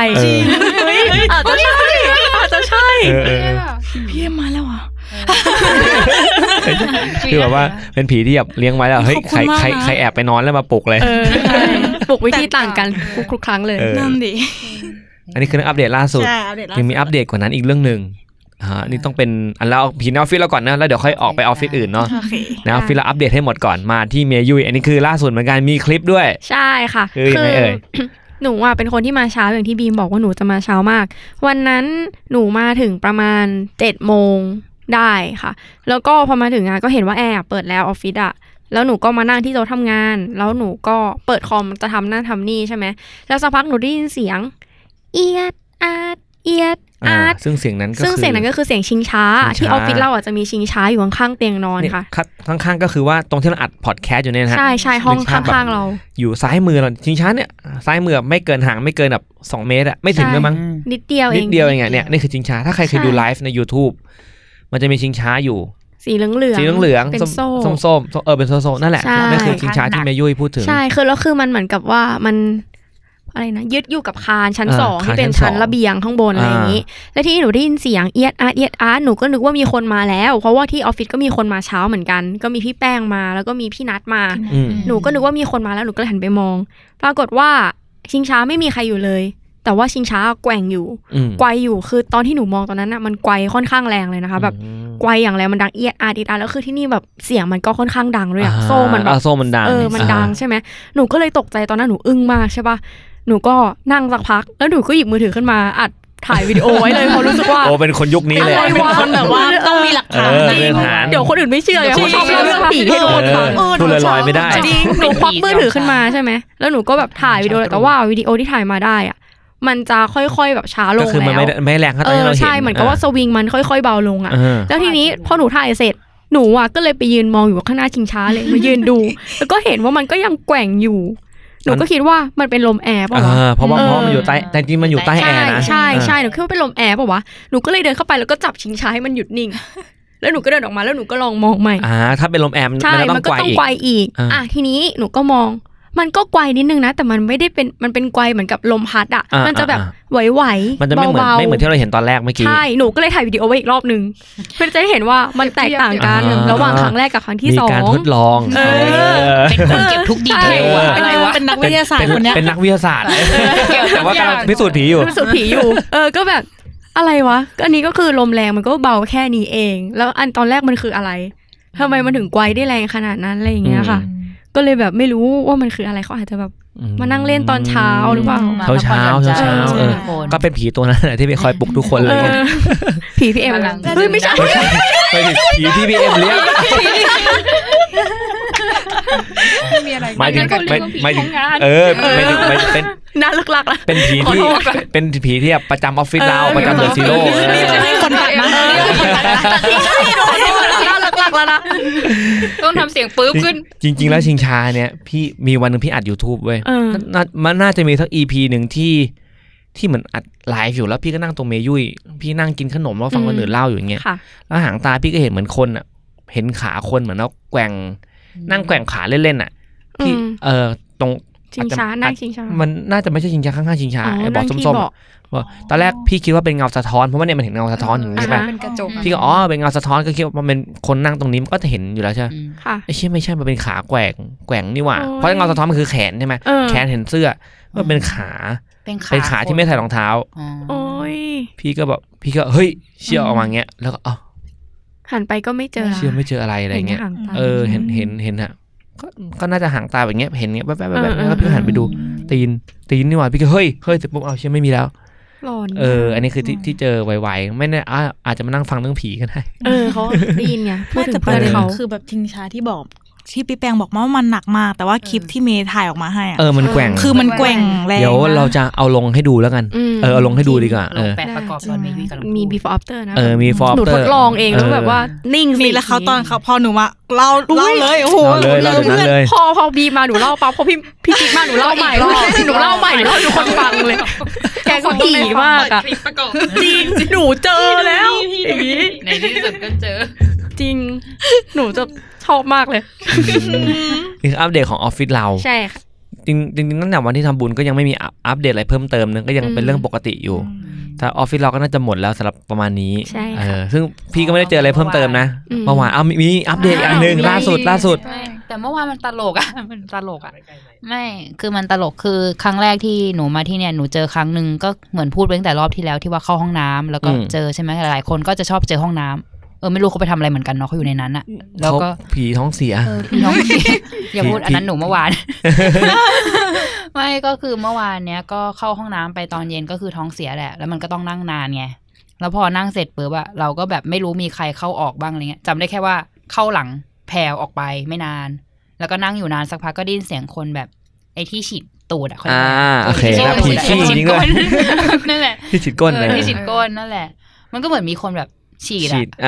เราก็คิดก็คนเข้าน้ำแหละคิดง่ายดีว่าเขาอาจจะท้องเสียมาเราแล้วพยายามกดเตือนเขาตอดโยนจริงแล้วเขาฉีดเล่นเราก็นั่งรอใช่ไหมก็แบบว่าเมื่อไหร่เขาจะเงียบวะอะไรอย่างเงี้ยเขาฉีดยาวเลยเหรออันนี้เพิ่งรู้ยาวเขาฉีดยาวคือตอนแรกเขาฉีดก็แบบว่าหรือท้องเสียเหมือนกูวะอะไรอย่างเงี้ยก็แล้วคือก็นานมากหนูก็รอแล้วก็แบบย้ายเขาออกไปก่อนนะเนาะเพราะเราก็ถ่ายอยู่เหมือนกันคือเราก็อายเขาเราก็รอแล้วมันก็นานจนแบบตอนแรกคิดมันไม่ปกติแล้วเปล่าวะมันไม่มีใครเลยอ่ะแล้วมันก็ฉีดอยู่นั่นแบบว่าเฮ้ยขอกูขี้เหอะคือก็คิดเลยคือคิดเขาฉีดค้างอ่ะแล้วแบบว่าขอกูขี้เหอะนะอะไรอย่างเงี้ยแล้วไม่นานมันก็เงียบไปดูคิดว่าหรือจะออกไปแล้วแต่ก็ไม่ได้ยินเสียงชักโครกไม่ได้ยินเสียงอะไรเลยเขาลืมกดด้วยไม่พอไม่รู้ผีลืมกดชักโครกแรงอยู่นะแม่โอ้โคตรโหดเลยนะมันก็เงียบไงหนูก็แบบเอาวะไปต่อที่บ้านแล้วกันต่อที่บ้านด้วยก็แบบแต่พอออกมาก็แบบโอ๊ยแจ็คพอตแล้วไม่มีใครอยู่จริงๆด้วยไม่มีแบบซิงเซิงประตูห้องน้ำอ่ะคือแบบบางทีอาจจะเงียบแล้วประตูอาจจะยังปิดอยู่เขาอาจจะทำอย่างอื่นต่อสรุปก็คือแบบประตูมันเปิดทุกบานเลยไม่มีใครอยู่แต่แรกก็อ้าวได้ไปดูไหมว่าผีกดเปล่าไม่ได้ดูแต่ว่าถ้าเขาจะถ่ายมันจะเห็นแล้วถ้าเขาถ่ายจริงก็ไม่เห็นตั้งแต่เมื่อวานก็แบบทำไมต้องมาเจออะไรอย่างงี้ด้วยท้องก็เสียนี่คืออัปเดตล่าสุดนะครับก็มีแบบนี้อยู่นะใช่แต่ว่ามันไม่ใช่แพทต้องพูดใส่ไมค์หน่อยมันเป็นเหมือนระบบมันจะมีห้องนึงที่ฉีดก้นชอบค้างแล้วมันจะกดแล้วดับเองอย่างเงี้ยตลอดใช่มันจะกึกงี้ใช่ไหมใช่แล้วมันมีครั้งนึงที่มันฉีดจนไม่หยุดจนน้ำท่วมห้องน้ำแม่บ้านเลยต้องมาใช่น้ำเจิ่งน้องคือห้องมันจะมีห้องไม่รู้ห้องไหนอาจจะมีแบบอยู่ก็แบบเหมือนแบบท่อมันอาจจะมีแรงดันที่พุ่งเองตอนนั้นก็เคยมีคนเล่าใช่เพราะว่าแบบน้ำนองเลยอย่างที่พี่แป้งว่าก็ได้ใช่ก็แบบนั่งรอแบบใช่ก็ได้ไงห้องน้ำนั้นก็คือมีประเด็นมีประวัติต่างๆอยู่ตอนแรกไม่ค่อยอะไรมากแต่พอเล่นอะไรนะแองเจิลอ๋อเรื่องผีปากกานะรู้สึกว่าโอเคยอมแล้วแม่พี่ไม่ได้จับเลยนะแม่ยุ้ยมันหลายรอบแล้วมันมีข้างในกับมีข้างนอกด้วยไงตอนนั้นเดี๋ยวอัปเดตแล้วกันวันนั้นที่เล่นผีปากกาน้องเขาไปแอบเล่นกันอีกใครใช่พวกหนูไงก็เธอกับพี่ชายหนูเล่นหลายรอบมากอัปเดตให้คนฟังหน่อยว่าวันนั้นเป็นยังไงบ้างหนูจำไม่ค่อยได้แต่ที่รู้คือตอนแรกหนูไม่เชื่อหนูคิดว่าใช่คิดว่าพี่ตอนนั้นที่เล่นกันเมย์เล่นกับหนูใช่ตอนแรกเลขสุดหนูเล่นกับพี่แพรวใช่ป่ะแล้วคิดว่าเล่นกับใครนะพี่เล่นกับพี่ชายเหมือนกันเจ๊ป่ะพี่เจ๊เล่นกับเจ๊แล้วมันไม่ค่อยมีแรงหนูคิดว่าพี่แพรวแกล้งหนูก็เลยอยากลองเล่นกับบีมอีกรอบใช่ไหมจะได้คิดว่าจะได้รู้แหละบีมมันก็อยากรู้สรุปก็ไหลเหมือนกันพอตอนเย็นไปหนูก็แบบยังสงสัยอยู่ว่าจริงป่ะวะว่าแบบจริงหรือเปล่าก็เลยลองเล่นกันอีกรอบนึงตอนนั้นเล่นกับบีมก่อนปะเล่นกับบีมก่อนรอบนึงใช่ปะเล่นที่เดิมนะฟิตไปหรือว่าเล่นที่โต๊ะกันเลยโต๊ะทำงานเลยจริงเคลียร์โต๊ะอย่างนี้เลยทำงานเลยพี่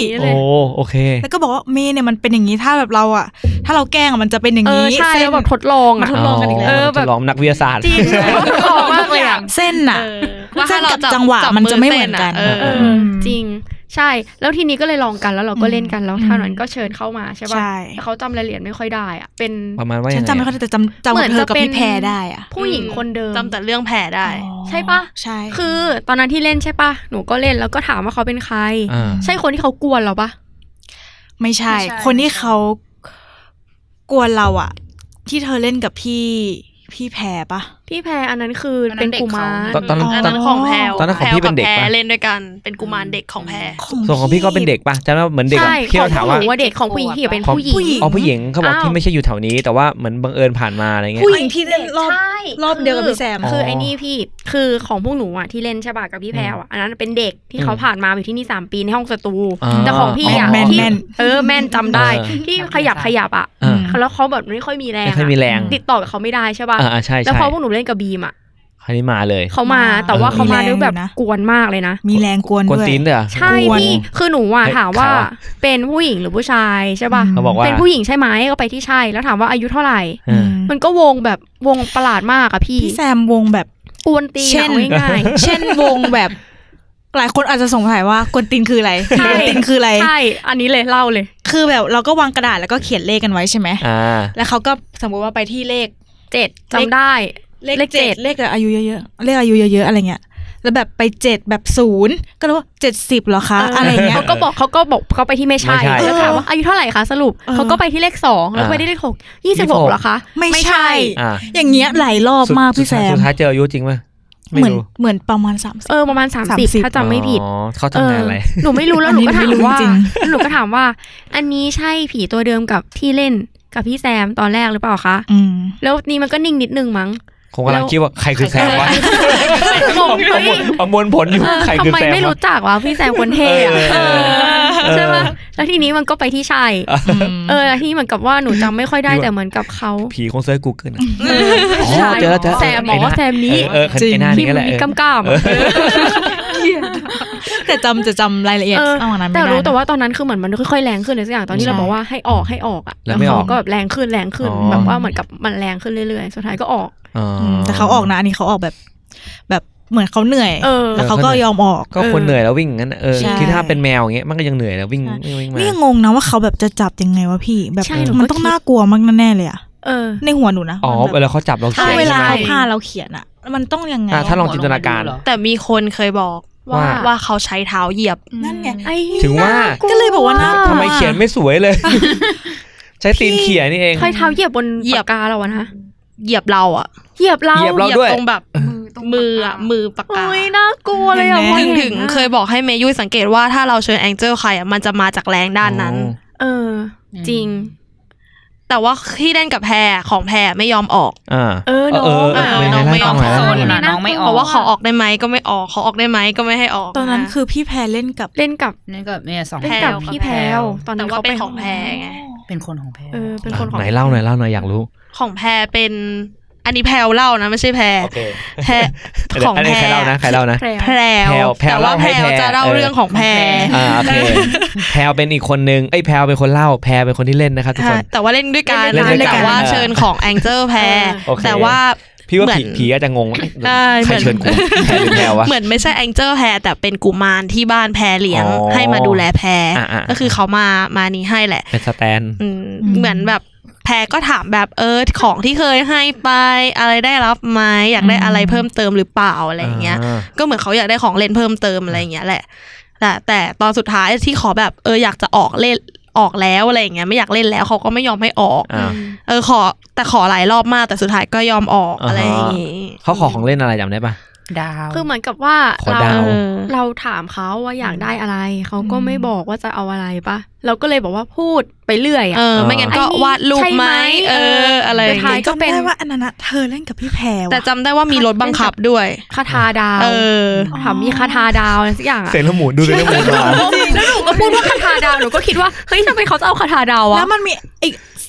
กไม่ใช่ผู้ชายแน่เลยที่แบบว่าพี่แซมมาห้ามที่พี่แซมต้องแบบไปซ้อมเต้นที่ไปกีฬาสีเราไปเล่นกีฬาสีกันแล้วเขาไม่ออกแล้วพี่แซมบอกว่าให้เขาตามพี่แซมคือของใครของเมย์กับของพี่แพรไม่ใช่หรอรอบนั้นที่เขาไม่ยอมออกรอบมากเลยบอกคือเขาไม่ยอมออกจน จนแบบว่าเมย์กับแพลวแล้วที่เมย์บอกว่าหนูรู้แล้วว่าพี่แพลวไม่ได้เล่นเพราะว่าตอนสุดท้ายอะลองขอเชิญแองเจิลเมย์ใช่แล้วมันมาทางหนูไงหนูกับพี่ใช่ไหมรอบสุดท้ายอะที่จะไม่เล่นอีกแล้วอะแล้วก็พี่แซมมาห้ามใช่ไหมพี่แซมบอกว่าพาไปด้วยไปดูพี่เต้นไปดูพี่เต้นแล้วก็เลยไปดูพี่เต้นผู้หญิงคนเดียวกันแต่ว่าเขาว่าไม่ยอมออกด้วย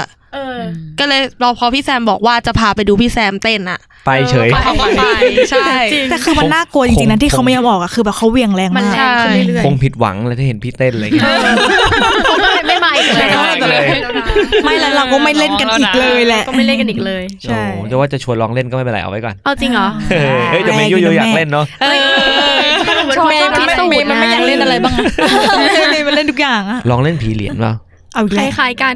ใช่หนูก็ไปเล่าให้เพื่อนฟังใช่ป่ะว่าเราเล่นผีปากกาอะไรเงี้ยแล้วเมื่อกี้ก็คุยกันว่าผีว่าจับยังไงผีถ้วยแก้วด้วยเพื่อนบอกว่าเขาก็ใช้จิตไงใช้จิตโอ้โหอันนี้ไม่ใช่ตีนอันนี้ดูสูงมาเลยอันนี้ดูสูงส่งอันนี้คือดูสูงใช่ป่ะคือแบบก็จริงว่ะผีเขาก็ไม่ได้มีตัวตนขนาดเขาเป็นแค่สสารบางอย่างใช่ป่ะเขาอาจใช้จิตฟอสอ่ะใช้ฟอสอ่ะผีมันเจไดนี่หว่าก็เลยขอโทษนะคะไม่ได้ดูสตาร์วอร์กบเกิดเรื่องใช้เท้าแต่เท้าน่ากลัวหนูว่าเราจำว่าเป็นเท้าดีกว่าจริงๆเขาแล้วแต่ว่าจะเป็นบอดี้ส่วนไหนเขาอะเท่าที่เราเคยโดนคือเราเคยโดนทับคอเข้าอะไรมาทับคอนั่งอยู่บนคอนั่งเลยอ่ะยังไงอ่ะก็หนูไปโรงพยาบาลมาแล้วหนูเพิ่งออกแล้วหมอบอกว่าเฮ้ยคุณมีอะไรนั่งทับคออยู่ไม่ใช่ไม่ใช่ไม่ได้ไปหาหมอไปหาแบบไปเยี่ยมอะไรอย่างเงี้ยแล้วเขาเหมือนตอนนั้นเราน่าจะโดนตามกลับมาเขาก็เรียกว่าผีให้โชคก็กันโอเคคือเขาน่าจะทับเพราะตอนแรกมันเริ่มเจ็บตรงนี้แต่ก็ไม่คิดมากแล้วสักพักเชื่อเป็นออฟฟิศซินโดรมก็ไม่คิดมากแต่เหมือนกับวันนั้นต้องไปสอบแล้วแบบจู่ๆก็ปวดหัวจนแบบนอนแบบอ่านหนังสือสอบไม่ได้แล้วก็สุดท้ายอ่ะเราเหมือนกับแบบตรงเนี้ยมันหนักไปหมดเลยแล้วมันก็ต้องอยู่อย่างนี้เอียงคออย่างนี้เอียงคอแล้วก็นี่คือเป็นโซฟานะอยู่อย่างนี้ไปเลยเพราะว่าแบบเราเอาหัวขึ้นมาไม่ได้แล้วก็เริ่มสวดมนต์แบบหลวงพ่อช่วยด้วยอะไรเงี้ยก็สวดไปเรื่อยๆแต่แบบว่าเขาก็ไม่ออกสักทีอ่ะจนแบบเราว่ามันไม่ได้แล้วว่าพรุ่งนี้จะสอบหนังสือก็ไม่ได้อ่านอะไรอย่างนี้เขาก็เลยบอกเขาว่าพรุ่งนี้จะสอบแล้วได้โปรดออกไปเหอะจะเอาอะไรอีกก็ให้ไปหมดแล้วอะไรอย่างเงี้ยสวดตั้งหลายบทแล้วพอหลังแบบคือเรามองเวลาอยู่อะเที่ยงคืนตีเป้งปุ๊บหลุดอยู่ๆก็ขึ้นมานั่งได้เฉยเลยก็เลยแบบออกไปแล้วทำไมออกวะหรือเขาทำงานตามโควต้าว่าแบบให้ครบเที่ยงคืนอะไรอย่างเงี้ยต้องกลับบ้านแล้วอาจจะเสียดายอยู่คืองงเป็นกะหรือเปล่าแบบว่าได้เวลาไปนั่งคอคนอื่นต่อแล้วอะไรอย่างเงี้ยหรือเปล่าไม่รู้แต่ว่าพี่แป้งรู้ได้ไงว่าเขาว่าที่หลังออกจากโรงพยาบาลมาถึงรู้ว่ามีคนนั่งคอเพราะมันเริ่มหนักขึ้นเรื่อยๆพอเราไกลออกจากโรงพยาบาลไปเรื่อยๆคือเหมือนว่าตอนแรกไม่ได้เป็นอะไรเลยคือเราอะไปเยี่ยมคนอื่นเว้ยแล้วเราก็แบบว่าเหมือนปกติมากจนเราขึ้นรถอะแล้วมันก็เหมือนนั่งแล้วก็อย่างเงี้ยแบบเจ็บอะมันเจ็บเรื่อยๆจนแบบประมาณคือเรากลับมาประมาณบ่าย 4แต่ประมาณสักเริ่มทุ่ม 2 ทุ่มคอเราลงมาอย่างนี้แล้วคือมันตั้งคอไม่ได้อะมันหนักขึ้นเรื่อยๆแล้วเราว่าป่วยเหรอวะแต่แบบอะไรอะป่วยอะไรคือไม่ได้เป็นอะไรเลยแต่แค่แบบมันหนักจนเอาขึ้นมาไม่ได้อะไรอย่างเงี้ยแต่เขาก็ให้โชคนะเพราะว่าด้วยความที่เขามานั่งอย่างนั้นอะเรามีสอบเรื่องเกี่ยวกับเขียนยุคของศิลปะต่างๆมีประมาณ10 ยุคแล้วเขาจะสุ่มให้เขียนเป็นเอเซอันนึงเรื่องนึงอะไรอย่างเงี้ยแล้ววันนั้นจำได้ว่าอ่านได้แค่ยุคอลิซาเบธยุคเดียวซึ่งออกอันนั้นพอดีออกอันนั้นพอดีเพราะว่าแล้วอาจารย์สุ่มว่าใครจะได้ยุคไหนไปเขียนแล้วเราได้พอดีแล้วเราได้อลิซาเบธพอดีก็แบบโอ้ยให้โชคก่อนไปขอบคุณมากเลยนะอะไรอย่างงี้ก็ดีถ้าเกิดเขาไม่มาขี่ก็อาจจะไม่ได้อาจจะทำอาจจะไม่ได้เป็นยุคอื่นมาแทนเขามาเจอยุคเมโสโปเตเมียอะไรอย่างเงี้ยแบบคือแบบโอ้ขอบคุณมากแต่เสียเวลากับการเอาหัวไม่ขึ้นเป็นชั่วโมงอะไรอย่างแล้วก็ผีให้โชคอันนี้อาจจะไม่ผีที่เจอระหว่างเรียนแล้วกันระหว่างเรียนโอเคอันนี้เดี๋ยวไว้ระหว่างเรียนมีเยอะเพราะว่าอยู่มหาลัยแดนองคลักษ์แดนเดียวกับเมยุยเยอะเรื่องเยอะซึ่งอันนี้เดี๋ยวจะเป็นผีที่เจอระหว่างเรียนเดี๋ยวแยกไปเยอะแยะเลยตายจริงๆนั้นเยอะแยะไอเมย์ที่แกเล่าอันนั้นนะอันนี้เก็บไว้ก่อนนะเดี๋ยวพี่เดี๋ยวออฟฟิศทีนี้มีอีก2 คนที่ไม่เคยเล่าให้เราฟังมาก่อนแล้วก็เป็นผีที่ไม่ใช่ออฟฟิศนี้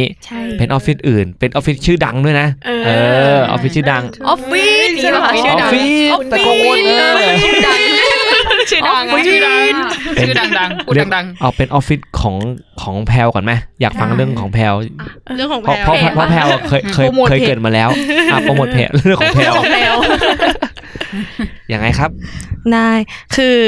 ตอนนั้นอะไม่ได้คิดนานต้องถามนานนึงโหนานมากเพราะว่าออกจากที่นั่นมาน่าจะประมาณ 2-3 ปีได้ละเป็นออฟฟิศแถวไหนก่อนให้คนฟังได้จินตนาการเพราะออฟฟิศเราเนี่ยคนฟังทุกคนรู้หมดแล้วแหละเป็นเส้นที่อยู่หลังเอ็มควอเทียอยู่เป็นเส้นทองหล่อสุขุมวิทอยู่ในซอยอะไรงี้อยู่ในซอยทะลุได้หลายๆซอยอะไรเป็นธุรกิจเกี่ยวกับอะไรฮะวงการบันเทิงเท่านี้ก็พอละโอเคจริงเท่านี้พอละก็อยู่แถวๆนั้นแล้วฟิลที่อันนั้นมันคล้ายๆเป็นโฮมออฟฟิศมันไม่เชิงออฟฟิศเท่าไหร่เป็นบ้านแล้วก็จะมีห้องแล้วที่นั่นอ่ะเขาก็จะชื่อแบบว่าเขาแบบดูหลักฮวงจุ้ยมากๆแบบนับถืออะไรอย่างนี้มากๆจำได้ว่าหน้าออฟฟิศมีน้ำตกมีอะไรอย่างนี้ด้วยอ่ะไอ้ฝั่งออฟฟิศสุดท้ายมีทุกบ้านจะมีแบบเหมือนบ่อน้ำอยู่ใช่เขาจะมีห่วงจุ้ยทุกอย่างเลยมีบ่อน้ำเลี้ยงปลาประเภทนี้ต้องมีช่องลมด้านนี้อะไรอย่างเงี้ยเขาจะยึดถือมากหรือมีเทศกาลอะไรเขาก็จะมีไหว้ทำบุญเที่ยงคืนอะไรอย่างงี้ตลอดเลยมีไหว้อะไรเที่ยงคืนก็ทำบุญเหรอใช่เคยมีปีนึงที่เหมือนเป็นปีที่พระจันทร์เต็มดวงแล้วก็ต้องใส่ชุดแดงมาไหว้ต้องมี dress code มีทุกอย่างทุกคนใส่สีแดงเหมือนกันใช่ทุกคนจะต้องใส่สีแดงเหมือนกันหมดแล้ววันนั้นอ่ะไม่ได้มาไหว้เพราะว่าติดถ่ายละครอีกที่นึงแล้วกับน้องคนนี้ก็คือแล้วมันเป็นซีนสำคัญของน้องมากแล้วซีนน้องก็ลากยาวมาจนแบบเกือบเที่ยงคืนแล้วอ่ะซึ่งเวลานัดอ่ะคือนัดเที่ยงคืนเวลาไหว้เที่ยงคืนพอดีที่ถ่ายอยู่มอรังสิตโอ้โหแต่ว่าที่ไหว้คืออยู่ในพร้อมพงษ์เสร็จซีนนั้นประมาณ 5:30 นบอกน้องแล้วว่าครึ่งชั่วโมงยังไงก็ไม่ทันแต่คือน้องใส่ชุดแดงแล้วน้องใส่ชุดแดงบนรถแล้วพอออกกองเสร็จปุ๊บเปลี่ยนชุดแดงเลยนี่ก็ใส่ชุดแดงมาสุดท้ายก็คือแบบไปถึงตรงจุดนั้นอ่ะเกือบ 1:00 นแล้วคือน้องก็คือเสียใจคือแบบว่าน้องอยากทำบุญบ้านเนี้ยทุกคนจะชอบทำบุญมากก็แบบก็เสียใจก็แบบไม่ได้อะไรขึ้นแต่ว่าเรื่องไม่ได้มาจากการทำบุญเหมือนแบบเราก็คิดว่าบ้านที่เขาชอบแบบดูหลักฮวงจุ้ยอะไรอย่างเงี้ยคิดว่าน่าจะไม่มีอะไรมีพระตรงบันไดมีอะไรแบบมีหลายจุดมากใช่ตอนแรกก็คือคิดว่าไม่ได้คิดอะไรคิดว่าที่นี่ไม่มีอะไรจนกระทั่งล่าสุดมีพี่คนหนึ่งตั้งสเตตัส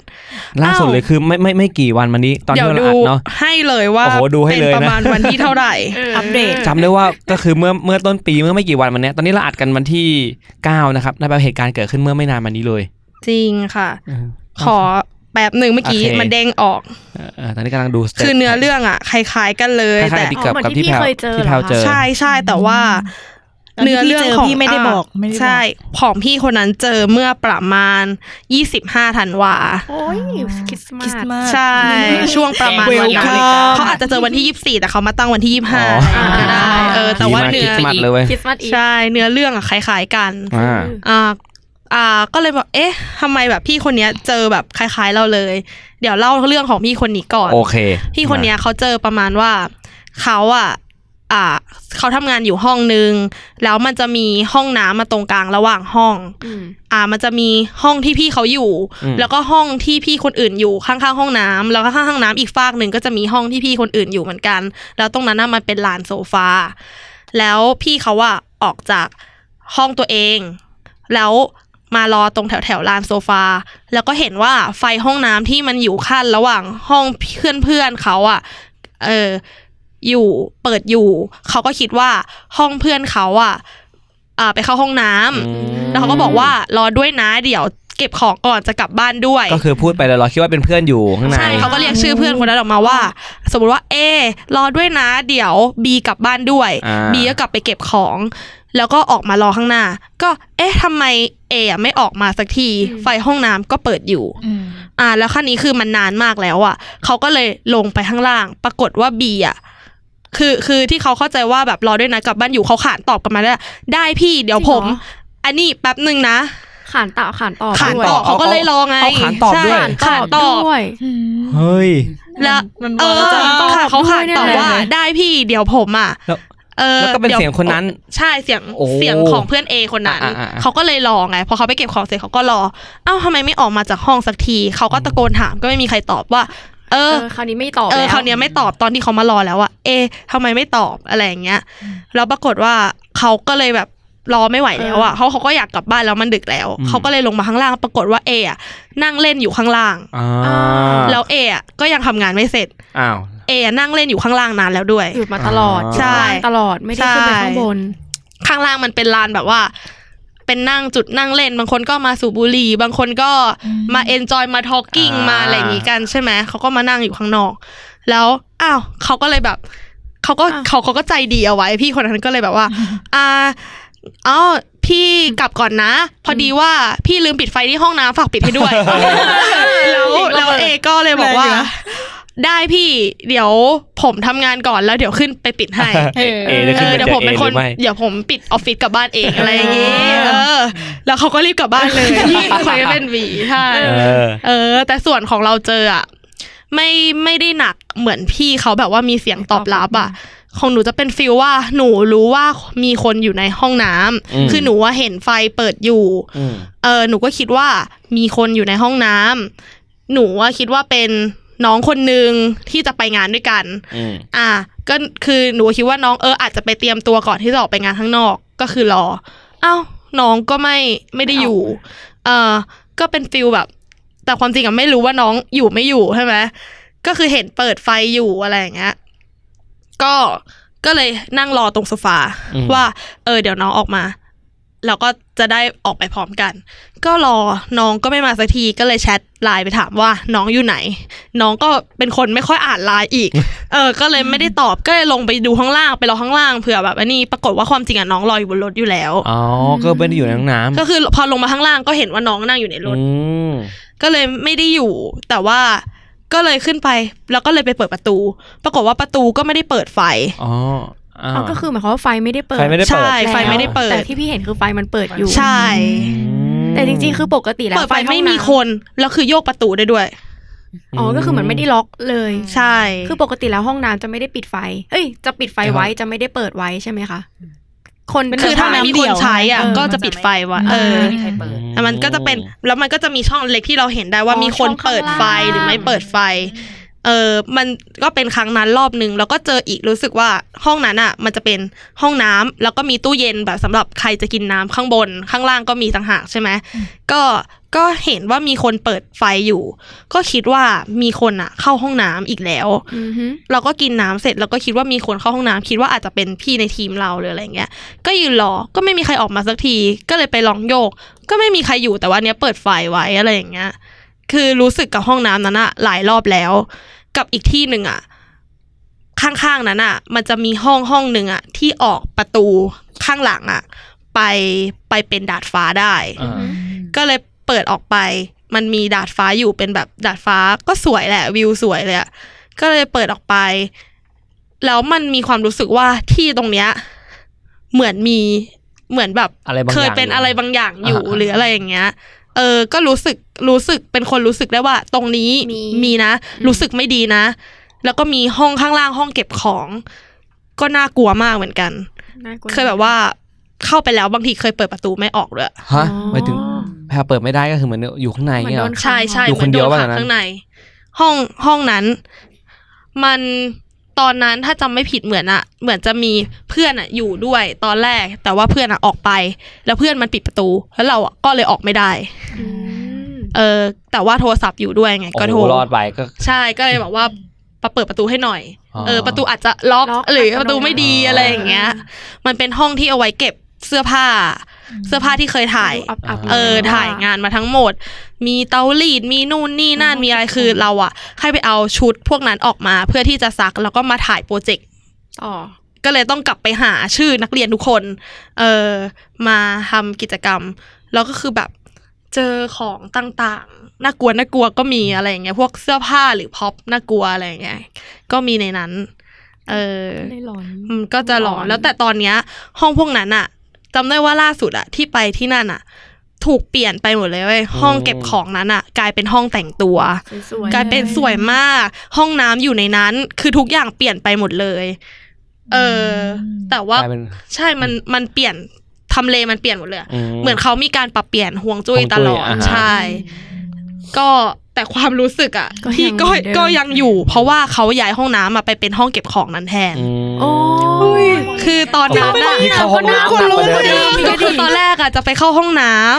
ำคือตอนแรกจะไปเข้าห้องน้ำแล้วเราก็รู้สึกว่าเฮ้ยนี่มันห้องที่เราถูกขังอะตอนนั้นอะแต่คือเข้าไปแล้วก็ยังรู้สึกไม่ดีอะคือรู้สึกไม่ดีอยู่โหแล้วผีจะรู้สึกไงวะที่ตอนแรกกูเป็นห้องเก็บของอยู่ดีได้ดูชุดสวยงามกลายเป็นห้องน้ำเฉยเลยโอ้โห เป็นชึ่งอ่ะไม่เป็นห้องน้ำที่แบบดูดีมากใช่แต่ความรู้สึกก็ยังรู้สึกไม่ดีอยู่เหมือนเดิมใช่พี่มันแบบรู้สึกว่าห้องใช่จุดๆอยากจะบอกว่ากูก็รู้สึกแย่ลงเหมือนกันกลายเป็นห้องน้ำจากห้องเก็บของเหมือนโดนอัปเกรดรู้สึกห้องเก็บของยังรู้สึกดีกว่าอีกเลยแต่ว่าไม่ได้เจอแบบหนักๆแบบพี่คนที่มีการขานต่ออันนั้นน่ากลัวจริงใช่คือพี่เจอหนักกว่าเยอะเลยแต่เราจะเป็นฟีลว่ารู้สึกได้ว่ามีคนอยู่เห็นเปิดไฟอีกแล้วหรือแบบเห็นแวบๆว่ามีคนเดินเข้าแต่ความจริงไม่มีใครเดินเข้าผ่านต่อวันนี้น่ากลัวจริงโดนคนขังในห้องอะไรเคยมีประสบการณ์โดนขังในห้องน้ำเหมือนกันคือตอนนั้นน่ะพี่เหมือนว่าไปทำงานที่ต่างจังหวัดเป็นจังหวัดที่แบบมีเคยเกิดเหตุการณ์ทางประวัติศาสตร์มาก่อนอะไรเงี้ยแล้วก็แบบก็ไปพูดปักเสียปักดีอะไรเงี้ยแล้วก็ไปโรงแรมนึงที่แบบว่าโอ้โรงแรมบรรยากาศดีมากเก่าเก่าไหมจริงๆมันน่าจะสักพักแต่ว่าสภาพมันเป็นโรงแรมที่ระดับดีเลยแหละอยู่ในจุดนั้นแล้วก็แบบด้วยความที่ปวดขี้คือไปถึงเลยปุ๊บวิ่งไปเข้าห้องน้ำสวยดีแล้วว่าคนปวดขี้ก็แบบเฮ้ยกูไปขี้กันนะแล้วก็วิ่งวิ่งไปเสร็จปุ๊บเสร็จธุระเสร็จปุ๊บอยู่ดีไฟมันดับปึ๊บไอ้เชี่ยดีนะขี้เสร็จพอดีเกลียดแต่เราก็ตกใจก็ไอ้เชี่ยไฟดับทำไมดีวะแล้วมันก็ดับไม่ได้เพื่อนแกล้งใช่ไหมมีใครอยู่มันเหมือนจะดับทั้งโรงแรมแล้วคิดดูแล้วห้องน้ำมันอยู่โซนนอกๆอ่ะแล้วไอ้เชี่ยชิบหายแล้วแบบ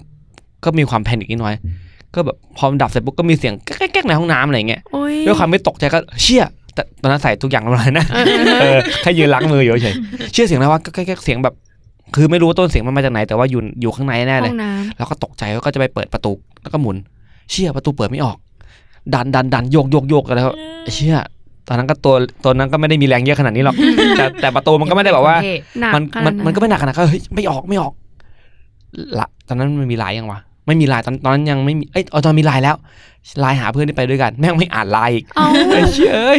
แล้วโทรตอนนั้นสัญญาณโทรศัพท์ก็แบบเหมือนแบบน้อยมากกดโทรมันก็ตืดอะไรเงี้ยเหมือนมันโทรแบบจำไม่ได้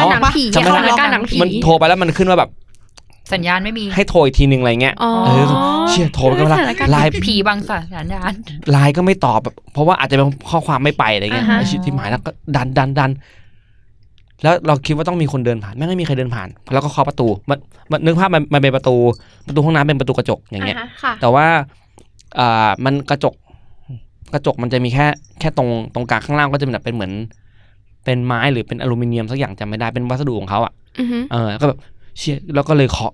แล้วตอนแรกไม่กล้าเคาะกลัวก็เขินอ่ะคนขี้อยู่เงี้ยแล้วเคาะตอนแค่ต้องมีคนเห็นว่ามันเป็นห้องน้ำเดียวยังไงก็ต้องมีคนเห็นแหละหรือต้องมีคนเดินผ่านมาก็เคาะจะบอกว่าช่วยด้วยก็แบบก็ดูน่ากลัวดูหลอนเลยช่วยด้วยครับแล้วตอนนั้นคิดว่าจะพูดอะไรเดี๋ยวว่ามีใครอยู่ไหมหรือช่วยด้วยดีว่าเพราะว่าถ้าช่วยด้วยมันดูแบบดูลูเซอร์ไงไม่รู้อะยังอยากเป็นคนเท่อยู่จะพูดยังไงดีว่าแบบจะตะโกนก็ไม่กล้าคือถ้าตะโกนออกมาจากห้องน้ำแม่งก็ดูไม่ดีอ่ะรู้สึกแบบไม่เท่เอาจริงไม่คุ้มไม่เท่อ่ะยอมไม่ได้มีความไม่ซับคออยู่ก็แบบเราก็พยายามจะดึงเข้าดึงออกก็แบบไอ้เชี่ยไม่ได้วะก็แบบทำไงดีว่าจะเคาะเรียกเพื่อนก็เคาะเรียกเพื่อนแต่เพื่อนมันไม่ได้อยู่นั้นเพื่อนอาจอยู่ข้างหน้าฟอนก็ได้อยู่นานๆมากไฟมันก็ไม่มาทีเว้ย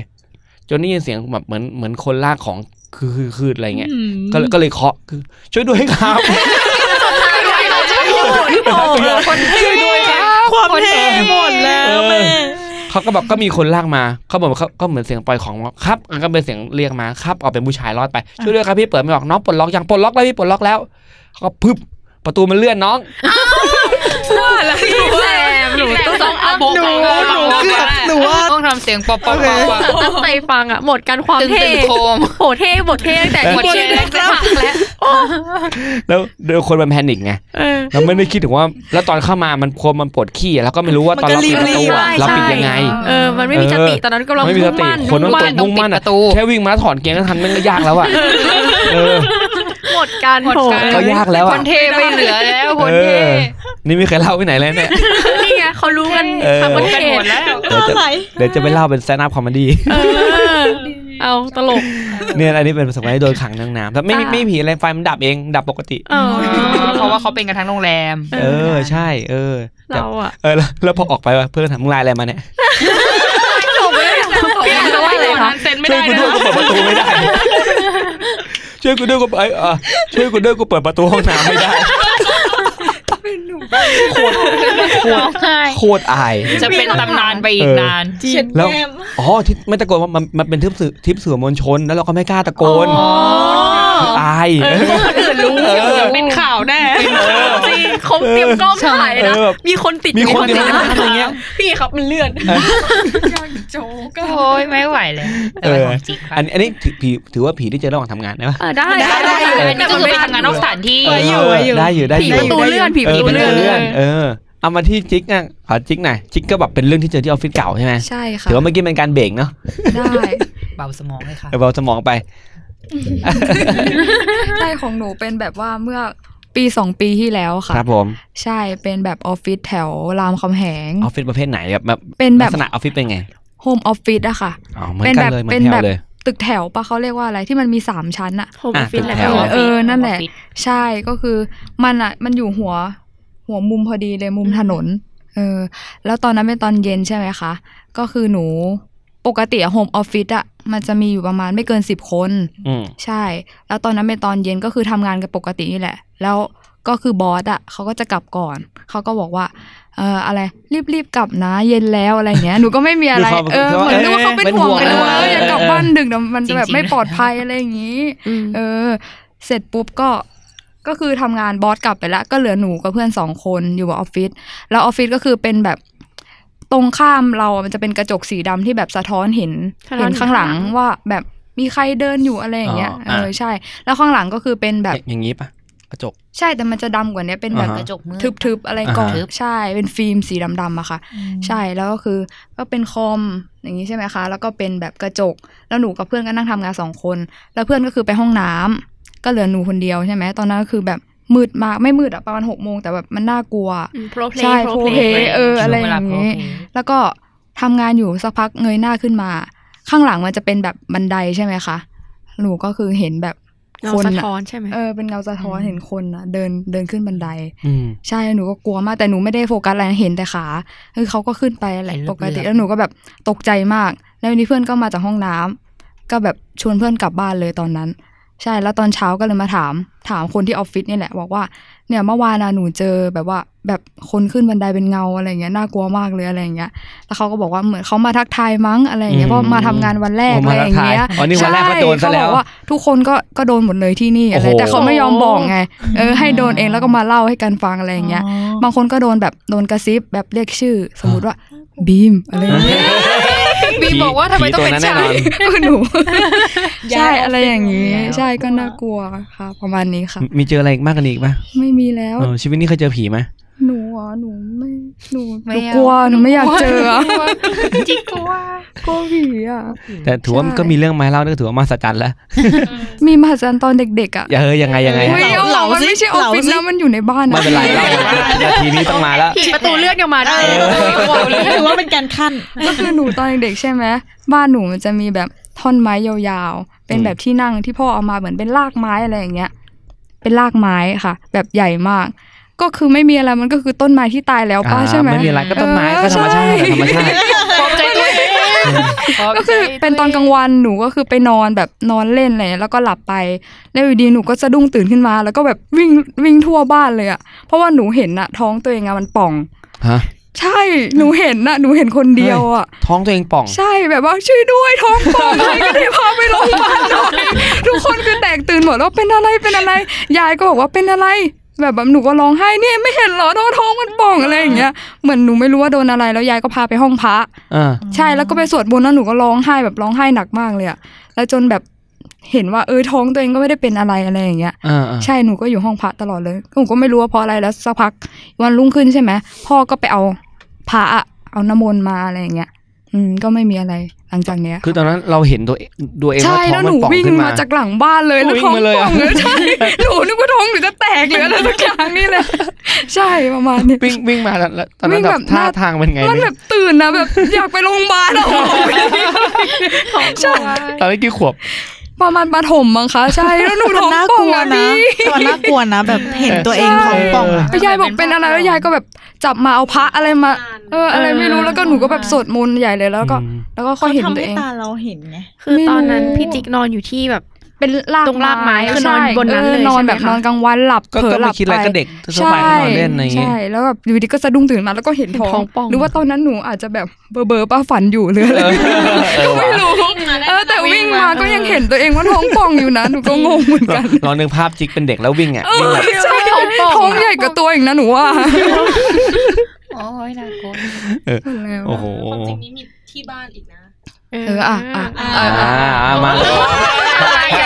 ต้องหันหลังมันเป็นฟิลแบบจิกอ่ะคือหลับท้องป่องเลยนะไม่ท้องป่องแต่ว่าก็พีคอยู่แบบแอบโจ๊กแต่มันก็มีแบบน่ากลัวที่บ้านก็มีแต่เอาแบบโจ๊กก่อนละกันถ้าแ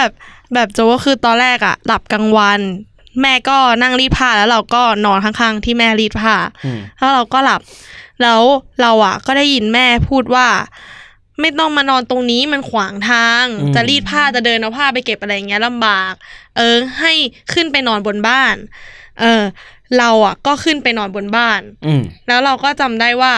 มันร้อนมากเลยเราก็เดินขึ้นไปใช่ไหมแล้วเราจำได้ว่าเราอ่ะยกพัดลมอ่ะขึ้นไปบนบ้านเดี๋ยวมึงขำเลย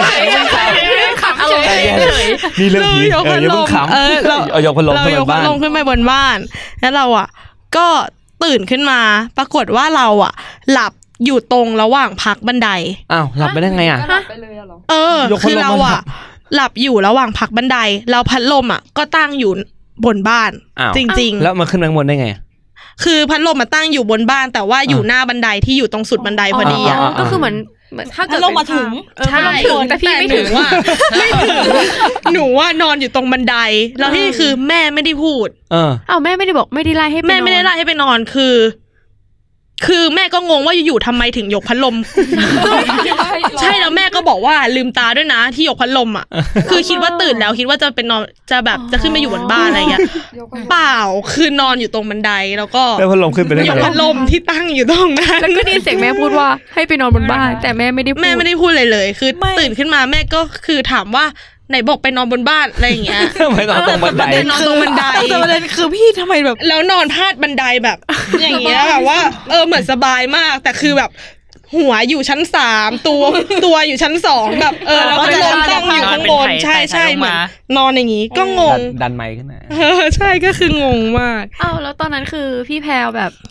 จดจำครั้งสุดท้ายแบบว่าความทรงจำล่าสุดก็คือให้ยกบันไดจำได้ว่าร้อนมากก็เลยลงมาหยิบบันไดหยิบพัดลมเท่านั้นเลยจำได้แค่ว่าร้อนก็เลยลงมาหยิบพัดลมแล้วก็ภาพตัดมาอีกทีก็คือนอนที่บันไดแล้วทำไมงงว่าทำไมตื่นตรงบันไดวะแล้วก็เงยหน้าขึ้นไปพัดลมก็คืองงมากพัดลมถึงแต่ว่าฉันไม่ถึงก็เลยถามแม่ว่าคือแม่ไล่หนูขึ้นไปบนบ้านหรอแล้วทำไมหนูนอนตรงบันไดล่ะอะไรอย่างเงี้ยแล้วทำไมพัดลมก็ตั้งอยู่ตรงนั้นดีนะไม่ได้มีพัดลมหมุนอะไรอย่างเงี้ยนะเสียบสายเสียบประเด็นคือพัดลมอ่ะพัดลมไปได้ไงวะไม่ได้คือตื่นเพราะว่ามันร้อนมาก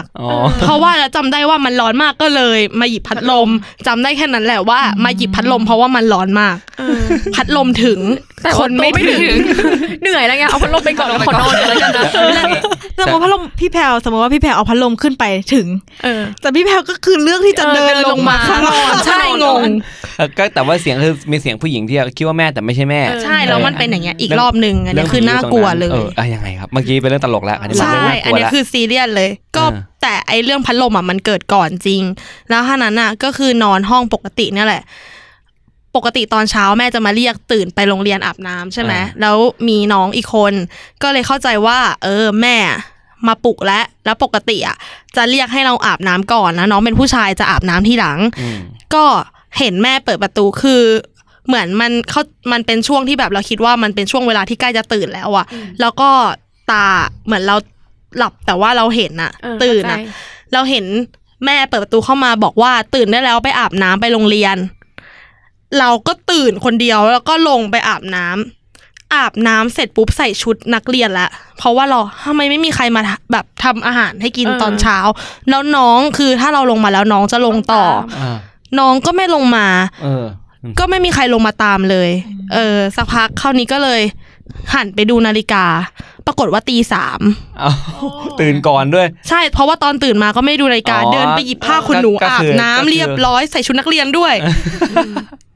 ก็ตอนนั้นน่ะไม่ได้คิดมากเลยเว้ยโกรธตัวเองแต่ใจหายแล้วว่าเฮ้ยมันเกิดอะไรขึ้นอะไรอย่างเงี้ยก็เลยแบบว่าเดินไปเคาะประตูห้องแม่แล้วบอกว่าแม่ปลุกหนูมาทำไมให้อาบน้ำตอน 3:00 เนี่ยก็คือแม่ก็บอกว่าก็ไม่ได้ปลุกนะแบบแล้วนี่ทำไมหนูก็คือใจไม่ดีก็ถอดชุดนักเรียนแล้วก็ไปใส่ชุดนอนแล้วก็มานอนต่อใจไม่ดีคือกลับไปนอนต่อคือไม่ใช่แต่ตอนนั้นคือแบบคือไม่อยากคิดมากมันกลัวแล้วว่าจะไม่ลงไปข้างล่างอีกแล้วอ่ะคือถอดชุดแล้วใส่ชุดนอนเลยใครเรียกก็ไม่รู้เสียงเป็นยังไงตอนนั้นเอาที่จำได้เป็นแม่เลยหน้าก็เป็นแม่เห็นเป็นแม่เลยเป็นแม่มาเรียกเลยพี่แพรเห็นเป็นภาพเลยอ่ะแบบว่าเห็นเป็นภาพว่าแม่เปิดประตูเข้ามาแล้วเรียกไปอาบน้ำก็เลยลุกขึ้นมาสะกิดขาด้วยว่าให้ไปอาบน้ำโอ้มาปลุกเลยคือเป็นแม่มาปลุกแบบปกติเลยก็ถึงบอกว่าเป็นแม่แล้วก็เลยลุกไปอาบน้ำแล้วคิดว่าพ่อแม่มาปลุกปุ๊บอะแม่จะสะกิดขาไม่กี่ครั้งแล้วก็จะลงไปก็คือทำเหมือนแม่เลยใช่มาทำกับข้าวให้กินอะไรอย่างนี้เลยแล้วแม่เราก็ตอนเช้าก็คุยกับแม่อีกครั้งแม่บอกว่าก็ไม่ได้ไปไหนก็นอนไม่ได้ไปเรียกน้องไม่ได้ไปเรียกใครน่ากลัวน่ากลัวคือแบบว่าโจมถึงบ้านเลยนะใช่แล้วพี่ถามคือเป็นแม่ทั้ง2 รอบเลยอะแม่ทั้งคู่ด้วยพี่เคยเจอแบบนี้เหมือนกันก็คือนี่เคยเล่าใน YouTube แล้วแต่ยังไม่เล่าให้น้องๆฟังก็ผมเล่าซ้ำนะครับทุกคน โอเคก็เป็นคือบ้านพี่เนี่ยมันจะมีห้องน้ำอยู่นอกมันจะมีห้องน้ำอยู่ในตัวบ้านแล้วกับห้องน้ำที่อยู่นอกบ้านด้วยแล้วพี่ก็แบบคือถ้าเราจะเข้าห้องน้ำนอกบ้านก็แต่เมื่อตอนที่เราไปฉี่แล้วเราขี้เกียจเข้าห้องน้ำในบ้านเพราะมันไกลแต่ถ้าออกจากห้องนอนอีกฝั่งหนึ่งมันจะไปห้องน้ำด้านนอกได้เลยแล้วก็เดินไปฉี่ตรงนั้นแล้วก็ถ้าเดินไปถึงนั้นเสร็จปุ๊บห้องน้ำมันอยู่มุมซ้ายสุดของบ้านแล้วมุมขวาสุดของบ้านก็ประมาณไม้ตรงหลังออฟฟิศเราถ้าความไกลก็ประมาณแบบประมาณนี้ประมาณ10 เมตรแล้วกัน10 เมตรแล้วกันประมาณนี้ไม่มีโอ่งน้ำโอ่งดินเผาโอ่งโคตรใหญ่สำหรับเก็บน้ำไม่รู้เก็บไว้ทำไมเหมือนกันน้ำมันก็ไม่เคยมีประวัติไม่ไหลนี่หว่ามันก็ไหลตลอดมันก็หลายใบมากแล้วก็เห็นแม่ตัวเองยืนอยู่ตรงโอ่งสักใบแล้วกวักมือเรียกอย่างนี้3 ทุ่มแบบคือบ้านพี่จะติดถนนในหมู่บ้านรถก็ผ่านไปฝั่งตรงข้ามมันเป็นคาเฟ่ยังมาเป็นคาเฟ่คนก็มามีร้านข้าวต้มอยู่อะไรเงี้ยก็ดูคืนดีเป็นแม่ตัวเองมากวักมือเรียกตอนแรกพี่จะเดินไปเว้ยแต่แม่พี่นอนดูละครอยู่ในบ้านพี่เห็นว่าแม่เป็นเห็นเลยพี่ชะงักเดี๋ยวแม่กูอยู่ในบ้านนี่หว่าพี่จำได้จำได้ก็เลยจะเดินไปหานะเราจะเดินไปหาเป็นแม่แบบกวักมือเรียกอย่างเงี้ยแม่พี่อยู่ตรงโอ่งเลยแม่อยู่ตรงโอ่งแล้วก็เชี่ยแต่ตอนนั้นคือตอนเด็กมันไม่กลัวแต่พอนึกย้อนไปไอ้เชี่ยอะไรวะมันกลัวเฉยเลยเป็นแม่ตัวเองเลยยืนกวักมือเรียกกับแม่งอยู่ในหัวเลยเนี่ยภาพนั้นแม่งอยู่ในหัวแล้วกวักมือธรรมดาไม่พูดสักคำเลยนะแล้วคือมันตรงนั้นมีไฟไหมคะพี่ไม่มีไฟเป็นมืดใช่เห็นเป็นแม่ตัวเองยืนกวักมือโอเคมันมีไฟจากถนนแหละที่สาดเข้ามาแต่ไม่ได้สว่างแล้วก็ไฟจากห้องนอนเต็งที่แบบว่าบ้านพี่มันจะเป็นแบบนึกภาพเป็นบ้านพื้นที่1ประมาณ100ตารางวา100 เอเคอร์100คือเยอะไปแล้วนะบ้านหรืออะไรครึ่งนึง50มันเป็นบ้านอีกครึ่งนึงมันจะเป็นพวกต้นมะพร้าวไม่ต้นมะพร้าวต้นมะม่วงต้นกล้วยอะไรเงี้ยสวนเล็กอะไรเงี้ยต้นมะม่วงมันไม่เล็กเลยใหญ่มากใหญ่มากแบบต้องโค่นทิ้งเพราะมันใหญ่เกินไปเพราะมันมีต้นขนุนด้วยนะต้องโค่นทิ้งเลยมันใหญ่เกินแล้วในมันจะมีดงที่เป็นดงโอ่งนั่นแหละมีแม่ยืนอยู่แล้วกวักมือในตอน3 ทุ่มอะไร3 ทุ่มแบบโหละครขึ้นมาแบบจริงๆแบบแม่ดูละครอยู่ตอนนั้นแบบแล้วพี่ไม่เอะใจหรอว่าแม่ไปยืนทำอะไรข้างโอ่งตอน3 ทุ่มคือในตอนเป็นเด็กก็แบบก็เอะใจว่าแบบก็จะเดินไปหาแต่แบบ ดีนะยังไม่เดินไปอ่ะไม่รู้ถ้าเดินไปจะเป็นไงอย่างเงี้ยจริงพี่ไปลองเดินไหมคะตกตุ่มตกตุ่มเฮ้ยไม่ตุ่มมันสูงพี่คงไม่ปีนตุ่มแน่ๆเขาคือถ้าพี่แซมเดินไปเขาอาจจะพาพี่แซมเขาอาจจะเดินตุ่มไปอะไรอย่างเงี้ยพาไปเรื่อยๆอ๋อแล้วตอนนั้นเราอยู่ป.1แล้วพี่เคยพยายามที่จะปีนตุ่มแล้วแบบจะเด็กอ่ะชะโงกไปดูว่าตุ่มลึกแค่ไหนอ่ะตุ่มฝาปิด มันมีข่าวด้วยนะมันมีข่าวที่แบบเด็กตกตุ่มแล้วแบบในความเป็นเด็กคือตุ่มมันลึกเพราะว่าคือตอนเด็กมันตัวเด็กตัวยังไม่พ้นเก้าอี้ตัวนี้เลยมันเล็กอะพี่เตี้ยกว่าจิ๊กอีกตอนนั้นนะแต่หนูว่าเคยเอาห่วงยางอะไปเล่นน้ำในตุ่มมาด้วยนะเพราะแต่ว่าที่บ้านผู้ใหญ่ตุ่มใหญ่มากแล้วตอนเด็กๆก็คือผู้ใหญ่อะเป็นคนบอกว่าอยากเล่นน้ำในตุ่มก็เลยก็คือโยนห่วงยางไปก่อนแล้วก็เล่นกับพี่ไม่ได้เล่นคนเดียวแต่ก็ไม่ได้เป็นอะไรก็ได้ว่ายน้ำในตุ่มนั้นมาแล้วใช่คือมันใหญ่มากอะตุ่มมันใหญ่แบบแล้วแบบมันปิดด้วยฝาที่เป็นฝาสังกะสีอะที่แบบตุ่มแบบตุ่มปูนอะตุ่มปูนสีแดงๆเงี้ยนึกถึงที่แบบว่าแบบเวลามีผีปอบต้องลงตุ่มมีผีปอบแต่นั้นตุ่มเล็กอันนี้มันเล็กตุ่มเล็กใหญ่มันเป็นที่เก็บน้ำของบ้านสีแดงๆเหมือนก็มีเคยเห็นแดงๆตุ่มใหญ่เลยอ่ะโคตรใหญ่อ่ะมีตั้งหลายตุ่มรู้ไม่ต้องมาอะไรแต่น่ากลัวมากอย่างที่บีมบอกถ้าเกิดว่าตอนนั้นพี่เดินไปเขาอาจจะพาเข้าตุ่มก็เป็นไปได้อาจจะลงตุ่มแต่ตุ่มนั้นก็พี่ก็ต้องงงว่าแม่จะพาไปลงตุ่มทำไมวะอะไรเงี้ยแล้วถ้าเกิดว่าเราจับมือแม่แล้วอ่ะแล้วก็แม่จะพาไปไหนแล้วแม่หันมาไม่ใช่แม่เรานี่ก็จะชกเรายังเด็กอยู่ชกไม่ถึงตอนนั้นอ่ะยังเด็กอยู่นี่คือสิ่งฮะได้ไปถามแม่ไหมคะว่าไม่ได้ถามคือตอนนั้นมันเด็กก็แบบก็แม่อยู่นั่นแล้วก็เดินเข้าไปไม่ได้สนใจแต่พอคิดย้อนกลับไปอ่ะอันนี้คือสิ่งที่แบบกูเห็นอะไรวะจริงนั่นคือภาพที่แบบที่เห็นเกี่ยวกับแม่ตุ่มแบบนี้ว่าทำไมพวกเราถึงต้องเห็นเป็นแม่แบบนั้นนั่นแหละตุ่มแบบนี้นะใช่เคยเข้าไปว่ายน้ำแล้วอาจจะเป็นเพราะว่าแม่คือคนที่อยู่กับใกล้ชิดกับในวัยเด็กที่สุดอะไรเงี้ยมันหลอกง่ายอะไรเงี้ยถ้าเกิดเขาจะหลอกจะอะไรเขาก็จะมาในเรื่องของคนที่เราเชื่อว่าเราไปกับเขาแน่ๆก็เป็นไปได้พี่แบบเป็นดงตุ่มเงี้ยเหรอพี่แบบมีหลายๆตุ่มหลายๆตุ่มเลยประมาณ 7-8 ตุ่มอ่ะคือตรงนั้นน่ะเต็มตุ่มอย่างนั้นเลยตุ่มนี้เลยอันนี้คุณผู้ฟังลองเสิร์ชตุ่มใหญ่ตุ่มใหญ่หนูเสิร์ชว่าตุ่มใส่น้ำใหญ่ๆสีแดงตอนแรกตีว่าตุ่มใหญ่สีแดงขึ้นเป็นตุ่มเม็ดคันเลยตอนแรกน่ากลัวนะเห็นแล้วคันเลยคันแล้วโหตุ่มใหญ่สีแดงแล้วนะตุ่มเต็มแขนเลยผีอันนี้เรามาไกลถึงเรื่องตุ่มเนี่ยวันนี้เอาเรื่องผีกับไม่เรื่องผีที่เจอระหว่างทำงานจริงๆใครมีเรื่องราวที่แบบเจอระหว่างทำงานอ่ะไม่ต้องเจอที่ออฟฟิศก็ได้แต่ว่าไปทำงานแล้วเจอคล้ายๆกับเรื่องไอ้ประตูสไลด์ของพี่มีไหมเคยไหมเป็นข้างนอกเคยแต่แบบที่ทำงานเก่าที่คือจะไปเที่ยวญี่ปุ่นก็เลยขอทำ OT นอนค้างบริษัทแล้วคือจริงๆก็เป็นไม่ได้มากเหมือนเขาแวะมาดูเฉยๆเพราะว่ารุ่นพี่ที่ทำงานเขาเลี้ยงกุมารไว้ประมาณ 18-19 องค์เขาเลี้ยงมาเตะบอลนะเลี้ยงเยอะใช่เขาเลี้ยงไว้เยอะมากแบบเรียกขอโชคแล้วบางทีเขาเรียกเขาว่ากุมารช่วยด้วยอย่างเงี้ยอะไรอย่างเงี้ยก็จะเรียกมาช่วยคือถ้าเขาติดห้องน้ำแบบพี่จะเรียกกุมารจะไม่เรียกคนแทนแล้วเขาจะเรียกไอ้นี่เขาจะเรียกเวลาหาที่จอดรถไม่ได้เขาก็จะตะโกนว่าจะให้ขนมกุมารช่วยด้วยอะไรเงี้ยบนรถแล้วก็จะได้ที่จอดทันทีเฮ้ยแบบมัน Amazing มากแต่คงแข่งขันนั่นแหละ10 กว่าคนช่วยกันวิ่งช่วยกันดันรถดันอาจจะวิ่งช่วยวิ่งเฮ้ยมึงไปดูชั้นนี้อะไรเงี้ยเขาแข่งขันเขาช่วยกันอย่างแข่งขันก็คือวันนั้นเป็นวันแรกมีจุกอ่ะมีจุกก็วิ่งกันใหญ่ก็วันนั้นเหมือนแบบต้องไปนอนเพราะว่าจะทำงานจนถึงแบบเที่ยงคืนตี 1แล้วตอนนั้นออฟฟิศเก่าอยู่นู่นลาดพร้าวอ่ะมันไกลมากแล้วเราอยู่พระราม 3แบบกลับไม่ไหวก็เลยนอนละกันเลยอย่างเงี้ยเราก็เตรียมทุกอย่างมาปูนอนอะไรอย่างนี้เสร็จปุ๊บในช่วงที่นอนอ่ะคือไม่ได้นอนดีเท่าไหร่นะก็นอนในออฟฟิศเลยคือปูพื้นนอนแล้วก็ดันพวกเก้าอี้อะไรอย่างเงี้ยออกไปแล้วก็ปูเอาผ้าห่มปูแล้วก็นอนไปได้ประมาณแบบตอนนั้นจำได้ว่าเกือบตี 2มั้ง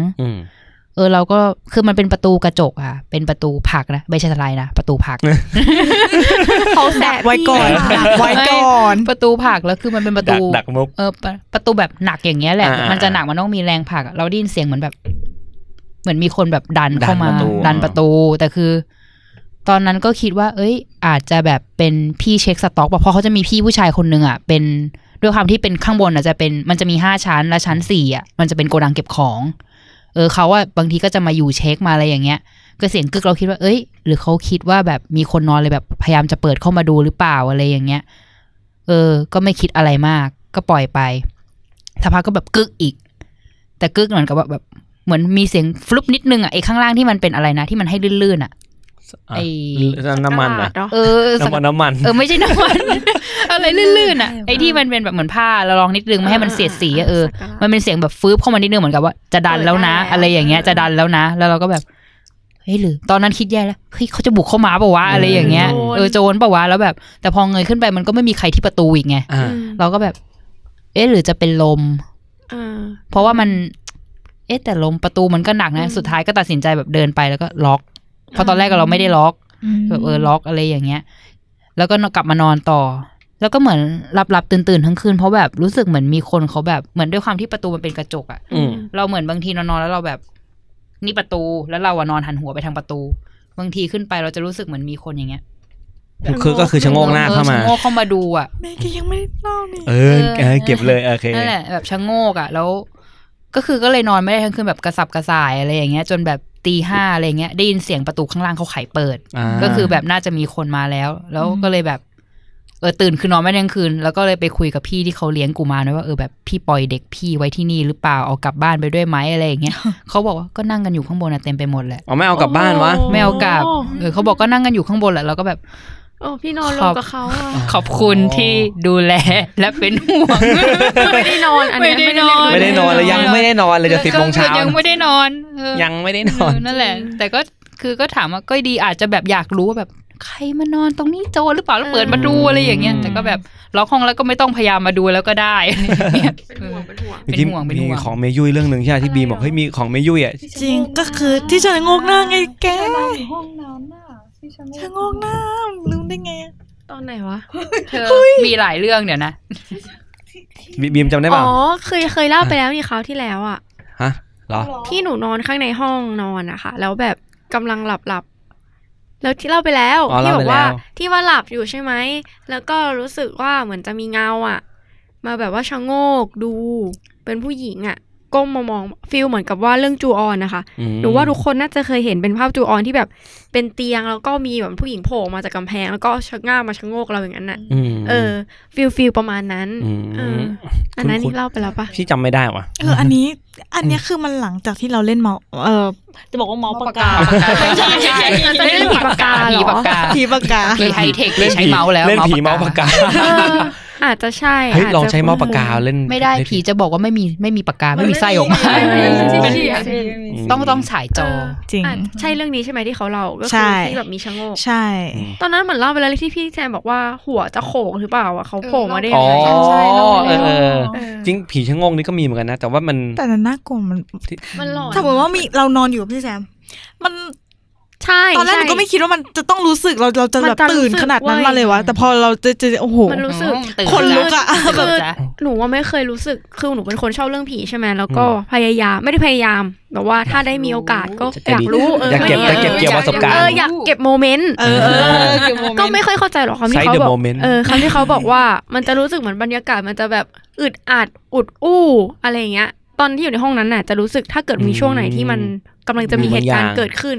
เพราะว่าตอนที่หนูรู้สึกว่ากำลังจะโดนชะโงกหน้ารู้สึกว่ามันในห้องนั้นมันแบบเป็นมวลอึดอัดก็คือมวลมันเปลี่ยนฮะใช่ทั้งที่จริงๆแล้วที่นู่นอ่ะมันติดแอร์ใช่ไหมหุ่นนี่ใครจะกล้าไปนอนวะอ้าว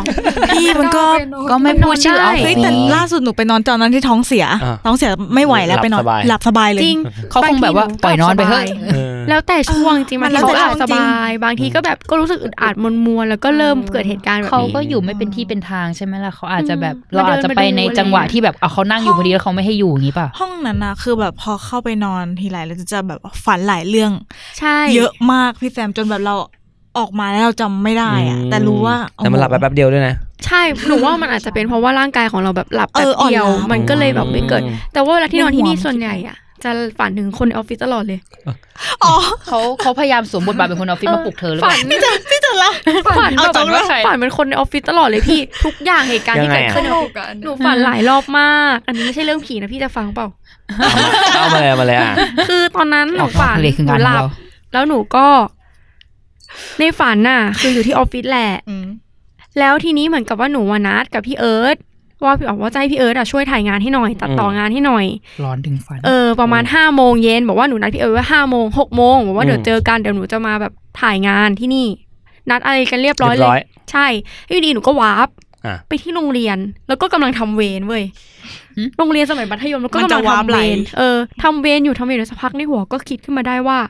เฮียนัดกับพี่เอิร์ธไว้ต้องกลับจากจะทำเวรไม่ทำเวรแล้วต้องรีบทำเวรก็เลยรีบทำมากแล้วคือตอนนั้นไม่ได้ดูเวลาแล้วก็ไม่ได้หยิบนาฬิกาเพราะรีบมากทำจนรู้สึกว่าไม่ได้แล้วเว้ยต้องไปแล้วเดี๋ยวสายก็เลยวาร์ปกระโดดขึ้นมาอยู่บนรถแท็กซี่ก็นั่งอยู่บนแท็กซี่อยู่ดีๆข้างๆหนูก็มีพี่บุ้งโผล่มา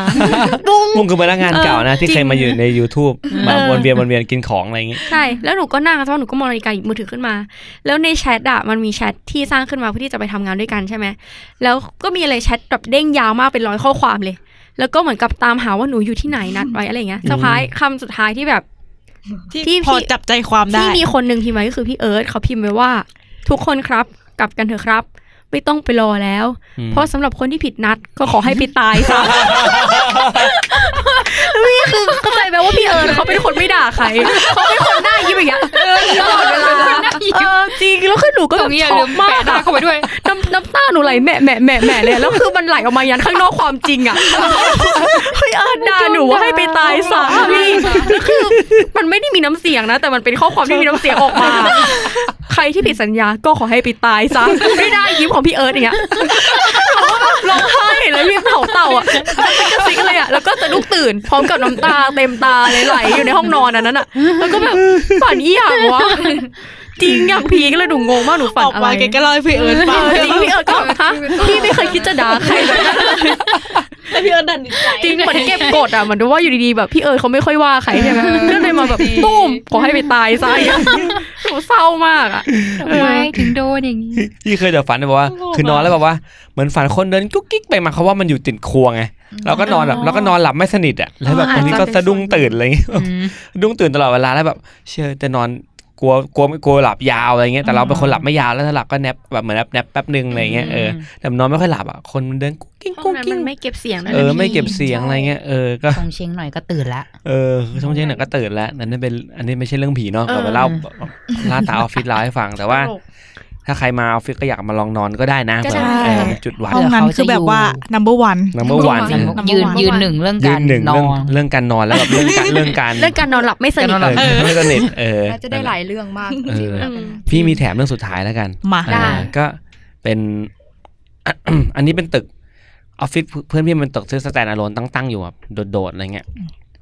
แล้วก็เป็นตึก8 ชั้นแต่ว่าเขาเปิดใช้แค่1 2 3 ชั้น4 5 6 7 8ไม่ได้เปิดเพราะมันคนไม่เยอะเหมือนแบบช่วงนั้นแบบเพิ่งย้ายออฟฟิศมาแล้วเหมือนเจ้าของเขาเพิ่งซื้อตึกมันได้ไม่นานแล้วก็แบบก็คนยังไม่เยอะมากอะไรเงี้ยก็เปิดแค่ไม่กี่ชั้นแล้วก็ทุกชั้นมันจะมีระเบียงที่แบบชะโงกหน้ามาข้างนอกมันจะมีฟาสาดแบบเหมือนแผงกั้นอยู่อะไรเงี้ยทางนั้นตึกมันสวยแหละแล้วก็แต่ว่าระเบียงสามารถมองไปเห็นข้างล่างได้มองเป็นลานจอดรถทุกคนแบบคือประมาณ 2-3 ทุ่มก็แบบเก็บของกลับบ้านกันก็แบบคุยกันที่ลานจอดรถอะไรเงี้ยแน่นอนทุกชั้นมันปิดไฟหมดแล้วแล้วก็นั่งยืนคุยกันเสร็จปุ๊บก็มีคนนึงรู้สึกว่าเหมือนไม่มีคนมาชะโงกมองจากข้างบนเว้ย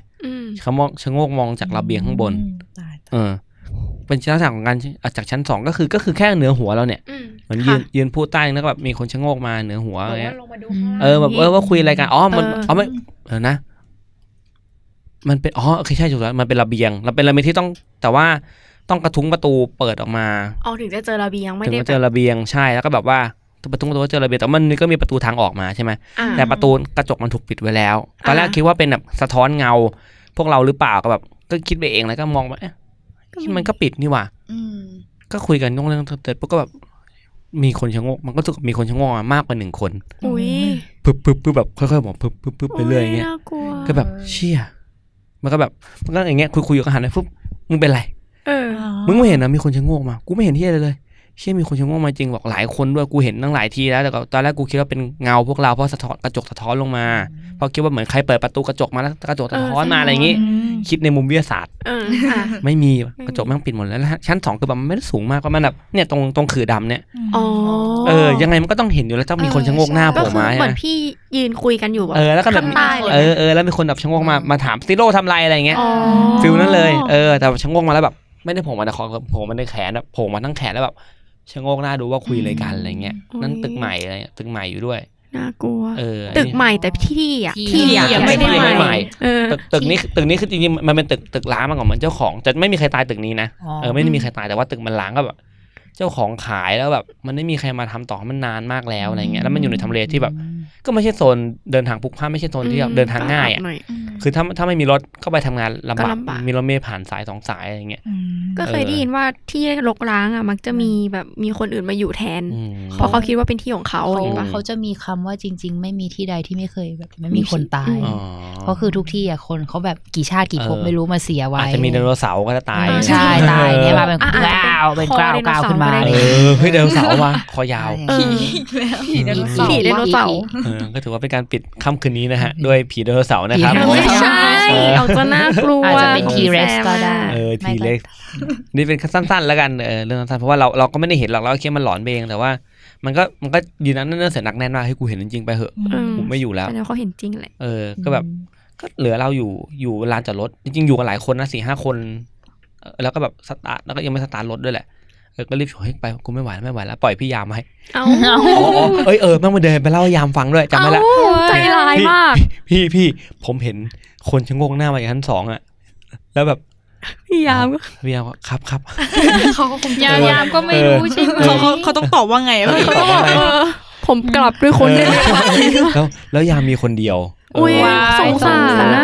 แล้วแบบใจร้ายจังจริงๆพี่เคยอยากไปจริงๆอยากจัดเรื่องผีที่ไปคุยกับยามว่าคุณอยู่คนเดียวอะไรเงี้ยน่าหลายเรื่องจริงๆอ่ะยามเขาเป็นอาชีพที่เหมือนกับกูอยู่จนชินแล้วอะไรอย่างงี้หรือเปล่า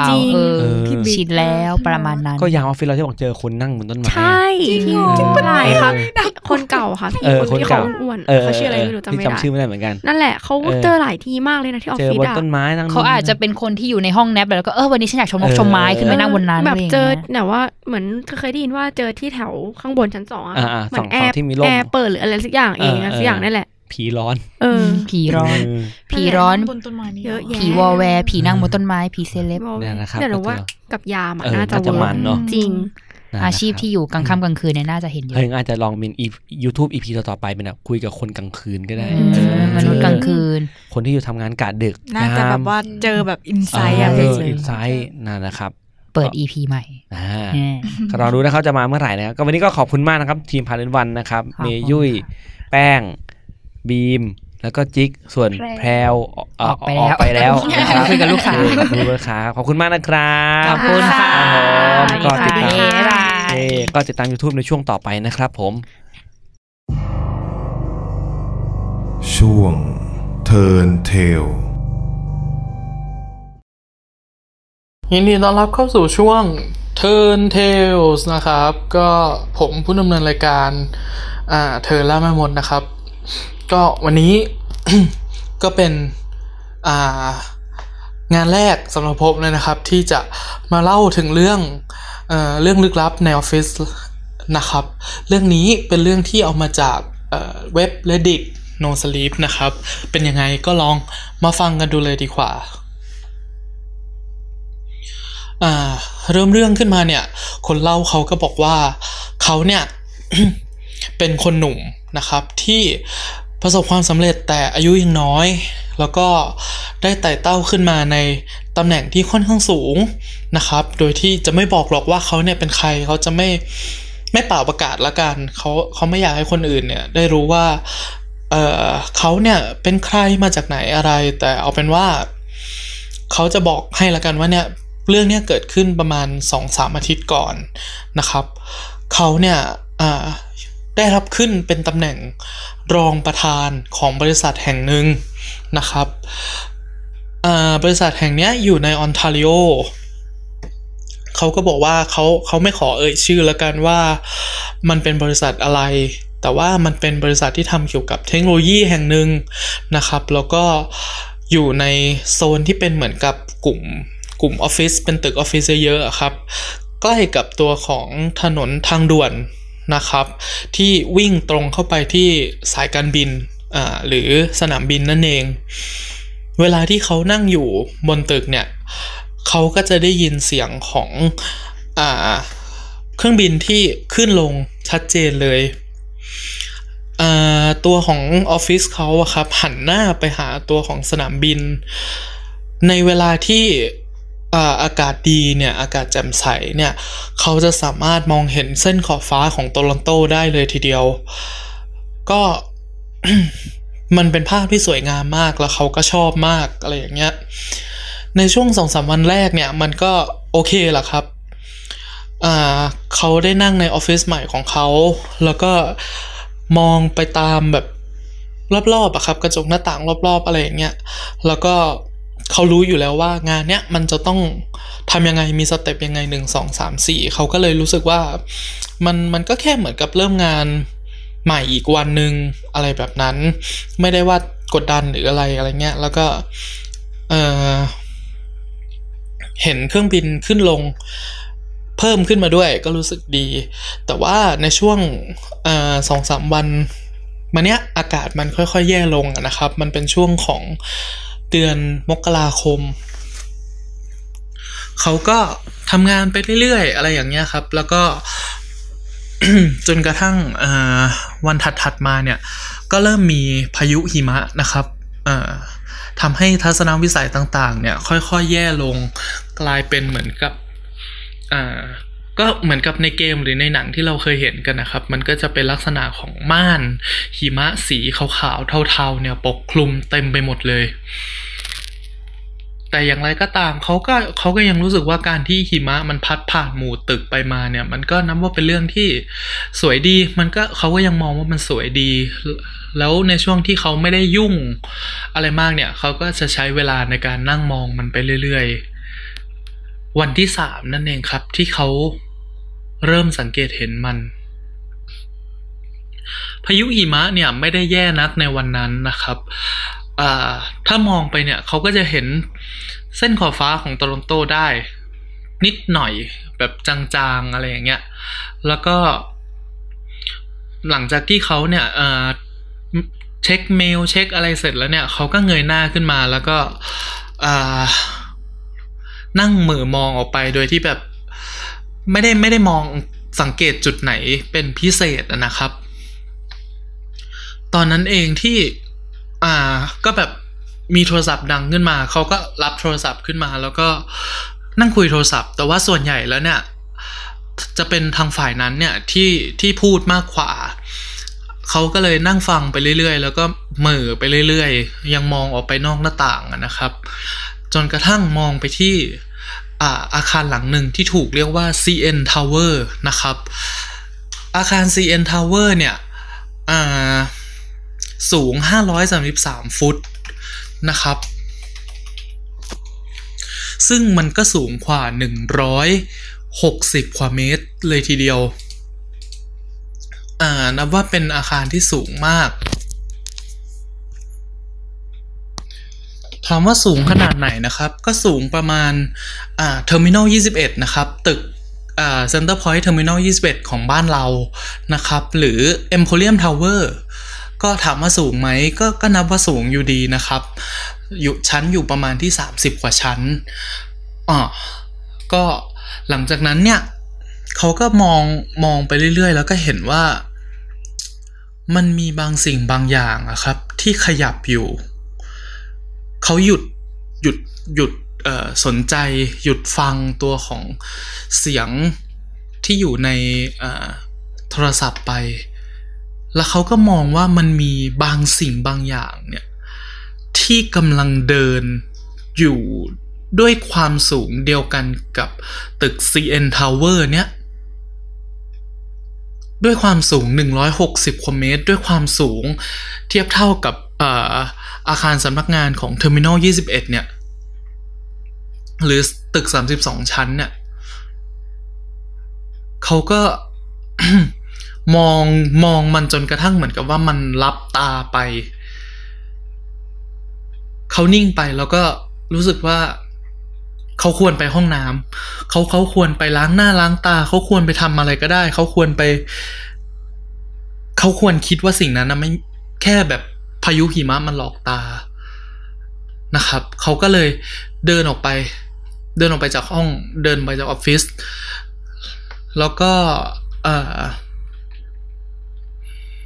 พยายามคิดซ้ำไปซ้ำมาว่ามันคงไม่มีอะไรหรอกเขาก็คงแค่คิดไปเองอะไรแบบนั้นนะครับ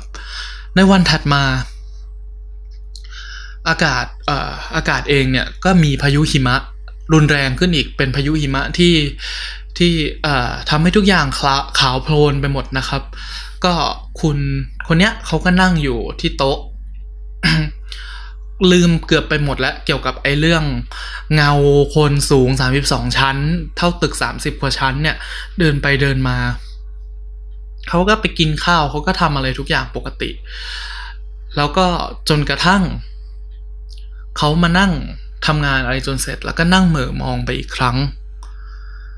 ตอนนั้นเองนะครับที่สิ่งนั้นเนี่ยมันปรากฏตัวขึ้นมาอีกเขารู้สึกว่าแบบมันชาไปหมดทั้งตัว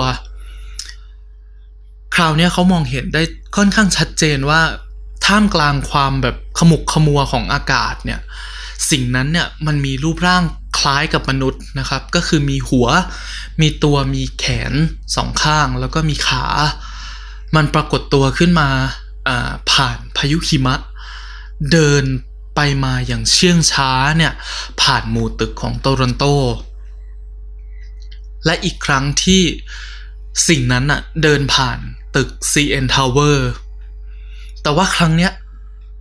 มันดูใหญ่กว่าเดิมหรือถ้าเรียกให้ถูกก็คือสิ่งเนี้ยมันใกล้เข้ามากว่าเดิมครับเขาก็มองผ่านยังคงจ้องมองอยู่ไปเรื่อยๆสิ่งนั้นเนี่ยมันเดินก้าวย่างเท้าของมันอย่างเชื่องช้าเนี่ยมายังเป้าหมายบางอย่างเนิ่นนานกว่าที่เขาจะแบบรู้ว่าเป้าหมายของมันแล้วเนี่ยมันไม่ได้เป็นมันเดินไปเรื่อยๆเดินแบบเดินเล่นอะไรอย่างนั้นนะครับมันเดินตรงมาหาตึกของเขาเลยสิ่งนั้นเนี่ยใช้เวลาในการเดินนานก็จริงแต่ว่าแล้วรอบๆก็มีตัวของพายุหิมะด้วยแต่ถึงอย่างนั้นเนี่ยเขาก็เห็นสิ่งนั้นเนี่ยชัดเจนขึ้นแล้วก็ชัดเจนขึ้นเรื่อยๆยิ่งเวลาขยับผ่านไปเท่าไหร่เนี่ยไอ้สิ่งนั้นเนี่ยมันก็ยิ่งมองเห็นรายละเอียดได้ชัดเจนมากขึ้นตอนนั้นเองที่เขานึกขึ้นมาได้ว่ามันมีบางอย่างที่มันแปลกทำไมถึงไม่มีใครในออฟฟิศเลยที่ตื่นตกใจเขาไม่ได้ยินเสียงกรีดร้องไม่ได้ยินเสียงแบบโวยวายหรือได้ยินเสียงอะไรเลยเขาก็ตอนนั้นเองที่เขาก็ตัดสินใจลุกขึ้นมาแล้วก็เดินออกไปจากห้องออฟฟิศของเขาแล้วก็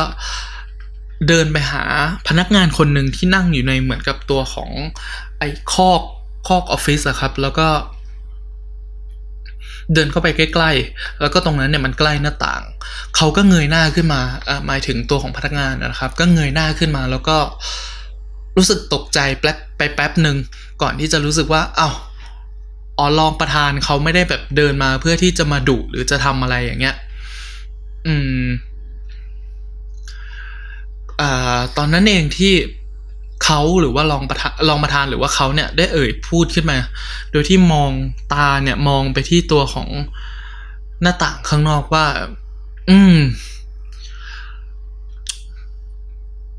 ม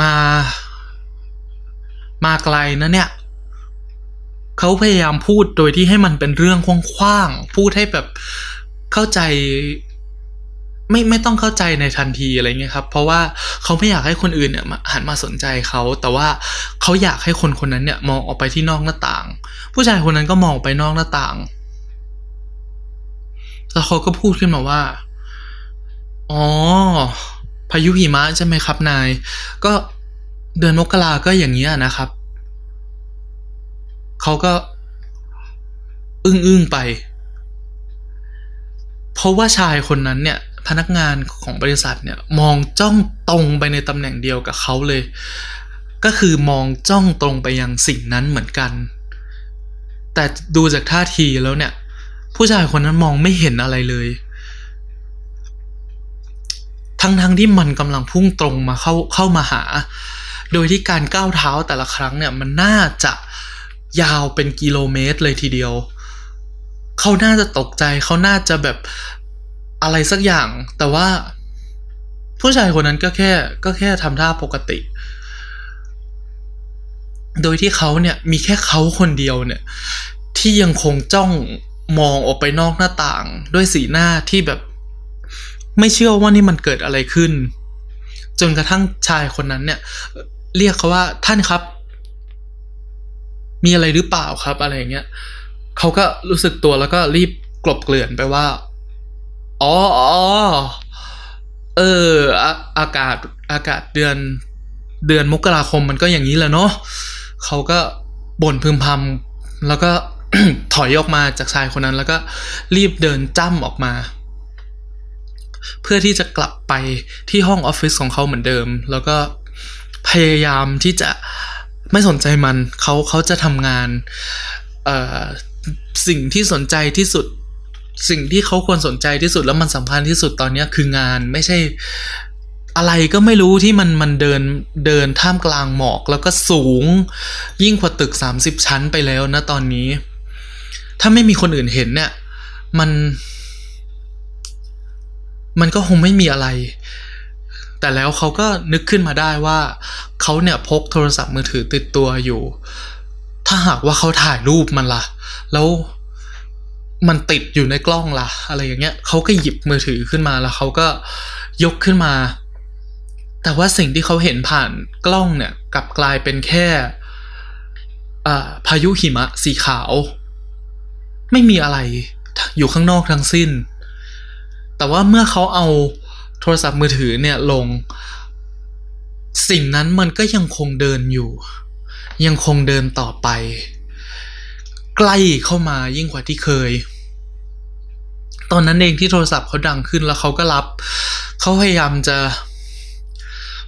อย่างเต็มที่พยายามอย่างสุดชีวิตที่จะไม่กรีดร้องอย่างบ้าคลั่งแล้วก็พูดอะไรออกไปว่ามันมีสัตว์ประหลาดตัวมายาวสูง40ชั้นเนี่ยเดินเข้ามาอะไรเนี่ยเขาพยายามที่จะไม่สนใจมันแล้วมองไปที่คอมพิวเตอร์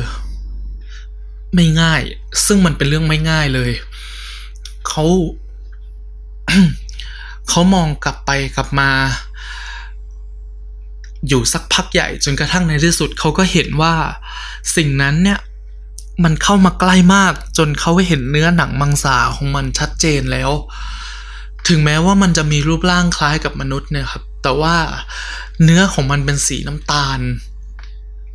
มีพื้นผิวเละแหลกเละนะครับยิ่งใกล้เข้ามาเท่าไหร่เขาก็ยิ่งมองเห็นว่ามันเหมือนเนื้อที่กำลังเน่าเปื่อยลงแขนที่ยาวจนเกินไปเนี่ยแขว่งไปมาอยู่ข้างๆนะครับแล้วก็สิ่งที่เห็นแล้วเขาช็อกมากก็คือบนหัวเนี่ยมันเป็นเหมือนกับก้อนเนื้อแหลกเหลว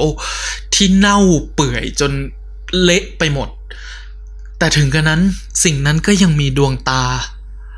และมันมองตรงมาในที่ที่เขาอยู่เขายังฝืนใจกลั้นนะครับนั่งอยู่ตรงนั้นต่อไปพยายามทำงานพยายามทำอะไรก็ได้แต่เขาไม่สามารถโฟกัสกับอะไรได้เลยยิ่งมันใกล้เข้ามาเท่าไหร่เขาก็รู้สึกเหมือนกับว่าสิ่งนั้นเนี่ยมันไม่มีอะไรแบบขวางกั้นเขากับสิ่งนั้นได้อีกแล้วมันเข้ามาใกล้มากซะจนเขาไม่สามารถมองเห็นรูปร่างของสิ่งนั้นได้อีกแล้วเพราะว่ามันสูงมากเขามองเห็นแต่ผิวหนังเน่าเฟะไปหมดที่ใกล้เข้ามาหัวของมันเนี่ยหายจมขึ้นไปบนฟ้าจมขึ้นไปบนม่านของพายุหิมะแล้วตอนนั้นเองที่เขามองลงไปข้างล่างนะครับมองลงไปที่พื้นเขาคิดว่าทุกสิ่งทุกอย่างคงจะถูกเหยียบจนแบบแหลกเละไปหมดแล้วที่พื้นคงจะเกิดความเสียหายมากมายแต่ว่าไม่มีมันก็แค่เหยียบแล้วก็ผ่านไปไม่มีรอยเท้าไม่มีรอยแหลกไม่มีอะไรเกิดขึ้นทั้งสิ้น ตอนนั้นเองที่เขามองไปยังดวงตาของมันที่จ้องกลับมาหาเขาและเขาก็รู้สึกว่าพอแล้วพอสักทีเขาลุกขึ้นจากโต๊ะเงียบๆเขาเดินออกมาโดยที่ไปบอกกับทุกคนว่าเขารู้สึกไม่สบายเขาอยากลาป่วยเขาคงต้องกลับบ้านก่อนแล้วกันทั้งที่ในใจของเขาคือเขากำลังกรีดร้องสุดเสียงเขาอยากจะวิ่งเขาอยากจะหลบซ่อนตัวเขาอยากจะหนีไปให้ไกลที่สุดแต่ว่าสิ่งที่เขาทำก็คือเขาก็แค่บอกว่าผมกลับก่อนนะตอนนั้นเองที่เขาเข้าไปในลิฟต์กดปิดแล้วพอลิฟต์เปิดออกมาเขาก็เดินไปที่ลานจอดรถคิดว่าถ้าเขาเดินไปที่ลานจอดรถขับรถออกไปเนี่ยมันก็คงจะไม่มีอะไรอีกต่อไปแล้วแต่พระเจ้ามันยืนอยู่ตรงนั้นมันยังยืนอยู่ที่เดิมบนพื้นเขามองเห็นขนาดของสิ่งนั้นมันสูงเลยเหนือขึ้นไปกว่าออฟฟิศทุกตึกที่อยู่บนนั้นไกลออกไปสูงขึ้นไปจนพายุหิมะเนี่ยทำให้มองอะไรไม่เห็นอีกยกเว้นแต่ดวงตาสีเหลืองที่จ้องกลับลงมาหาเขาช็อกณจุดเนี้ยมันไม่มีหน้าต่างกระจกกั้นเขาอีกแล้วในตอนนั้นเองที่สิ่งนั้นเนี่ยค่อยๆขยับมือที่มันติดอยู่กับแขนซึ่งยาวมากๆจนผิดปกติของมันเนี่ยยื่นเข้ามาหาเขาคล้ายกับจะบอกว่าให้ไปกับมันซะเส้นประสาททุกอย่างในร่างกายของเขาสมองของเขากรีดร้องเสียงดังที่สุดว่าให้หนีไปแต่ว่ามือของเขาเนี่ยกลับค่อยๆขยับเขาคิดขึ้นมาว่าถ้าหากว่าเขายื่นมือไปล่ะถ้าเขาจับมือของไอ้สิ่งนี้ล่ะเขาไม่รู้แต่เขาจะไม่มีวันรู้เพราะสิ่งที่เขาทำก็คือเขาวิ่งออกไปวิ่งไปที่รถเปิดประตูเสียบกุญแจรถเข้าไปแล้วก็สตาร์ทเครื่องจากนั้นเขาก็เหยียบคันเร่งสุดชีวิตแล้วก็พุ่งออกไปบนรถขับออกไปให้ห่างจากโตรอนโตขับออกไปให้ห่างจากไอ้สิ่งนั้นขับออกไปให้ห่างจากทุกอย่างตอนที่เขามองไปทางกระจกมองหลังเนี่ยเขายังมองเห็นไอ้สิ่งนั้นอยู่มือที่ยังกำพวงมาลัยของเขาเนี่ยรู้สึกถึงแรงสั่นที่มากไปกว่าแรงสั่นของรถแต่มันเป็นแรงสั่นที่เกิดจากการที่สัตว์ประหลาดตัวนั้นเนี่ยมันร้องโหยหวนออกมารถของเขาเนี่ยเกือบที่จะพุ่งลงไปข้างทางแต่ว่าเขายังสามารถคงสติเอาไว้ได้แล้วก็ขับต่อไปหลังจากนั้นเขาไม่ได้ไปทำงานอีกเลย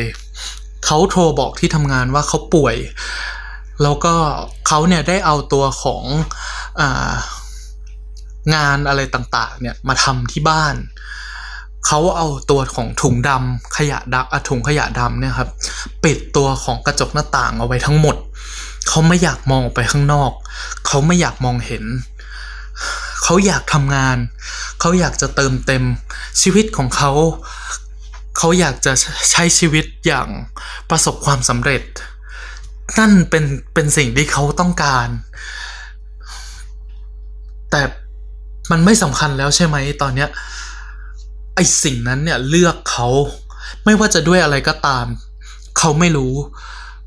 แต่ตอนเนี้ยเขาเริ่มฝันถึงมันเขาเริ่มฝันว่ามันกำลังพยายามจะทำอะไรกับโลกใบนี้และเขาภาวนาต่อพระผู้เป็นเจ้าว่าขออย่าให้วันนั้นเนี่ยได้มาถึงเลยก็จบไปแล้วนะครับสำหรับ Turn Tales สำหรับเรื่องนี้มีชื่อว่า I don't like the view from my new office นะครับ หรือว่าฉันไม่ชอบทิวทัศน์ที่เห็นจากออฟฟิศใหม่ของฉันเลยเรื่องนี้ถูกโพสต์เอาไว้นะครับใน reddit.com ในหัวข้อ no sleep ผู้แต่งก็คือ Head of Spectre นะครับถ้าเกิดว่าใครอยากไปหาอ่านกันก็ลองไปหาอ่านได้นะครับลองเซิร์ช Google ดู I don't like the view from my new office นะครับ reddit.com no sleep ของ Head of Spectre วันนี้ก็ลาไปก่อนครับผม ไม่มีสิ